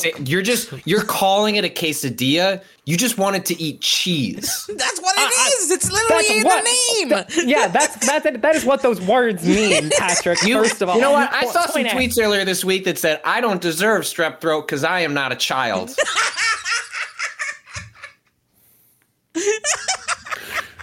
We're ready to go. Let's go. That's the energy we need. We're ready to start this podcast. But we also have to do time that is the second time because I had to record. Fuck! I knew this would happen. I'm so mad. I spent. I was so fucking domestic this week. I did so much shit around the home. Oh. All right, let's go on 45. All right. Wow. Not even a whole number. No way. Rob's A living on great the edge. fraction. No, a 5 is a whole number. A great fraction. A 5 is a whole number to me. It is. Yeah. What's you the word I'm round looking up. for? A 0. I just wanted a 0 at the end, right? To emulate the top of the minute energy. No, 5 is the top of the minute energy. Like I think it's like 5s and 0s. 5s and 0s are the same thing to me. 5's a half something. No. Yeah, and a half, 2 halves makes a whole, and so that makes it a whole. Because 2 wholes also makes a whole. All right, let's dig into it. Well, that's how you make a hole. Perfect. Now let's dig deeper.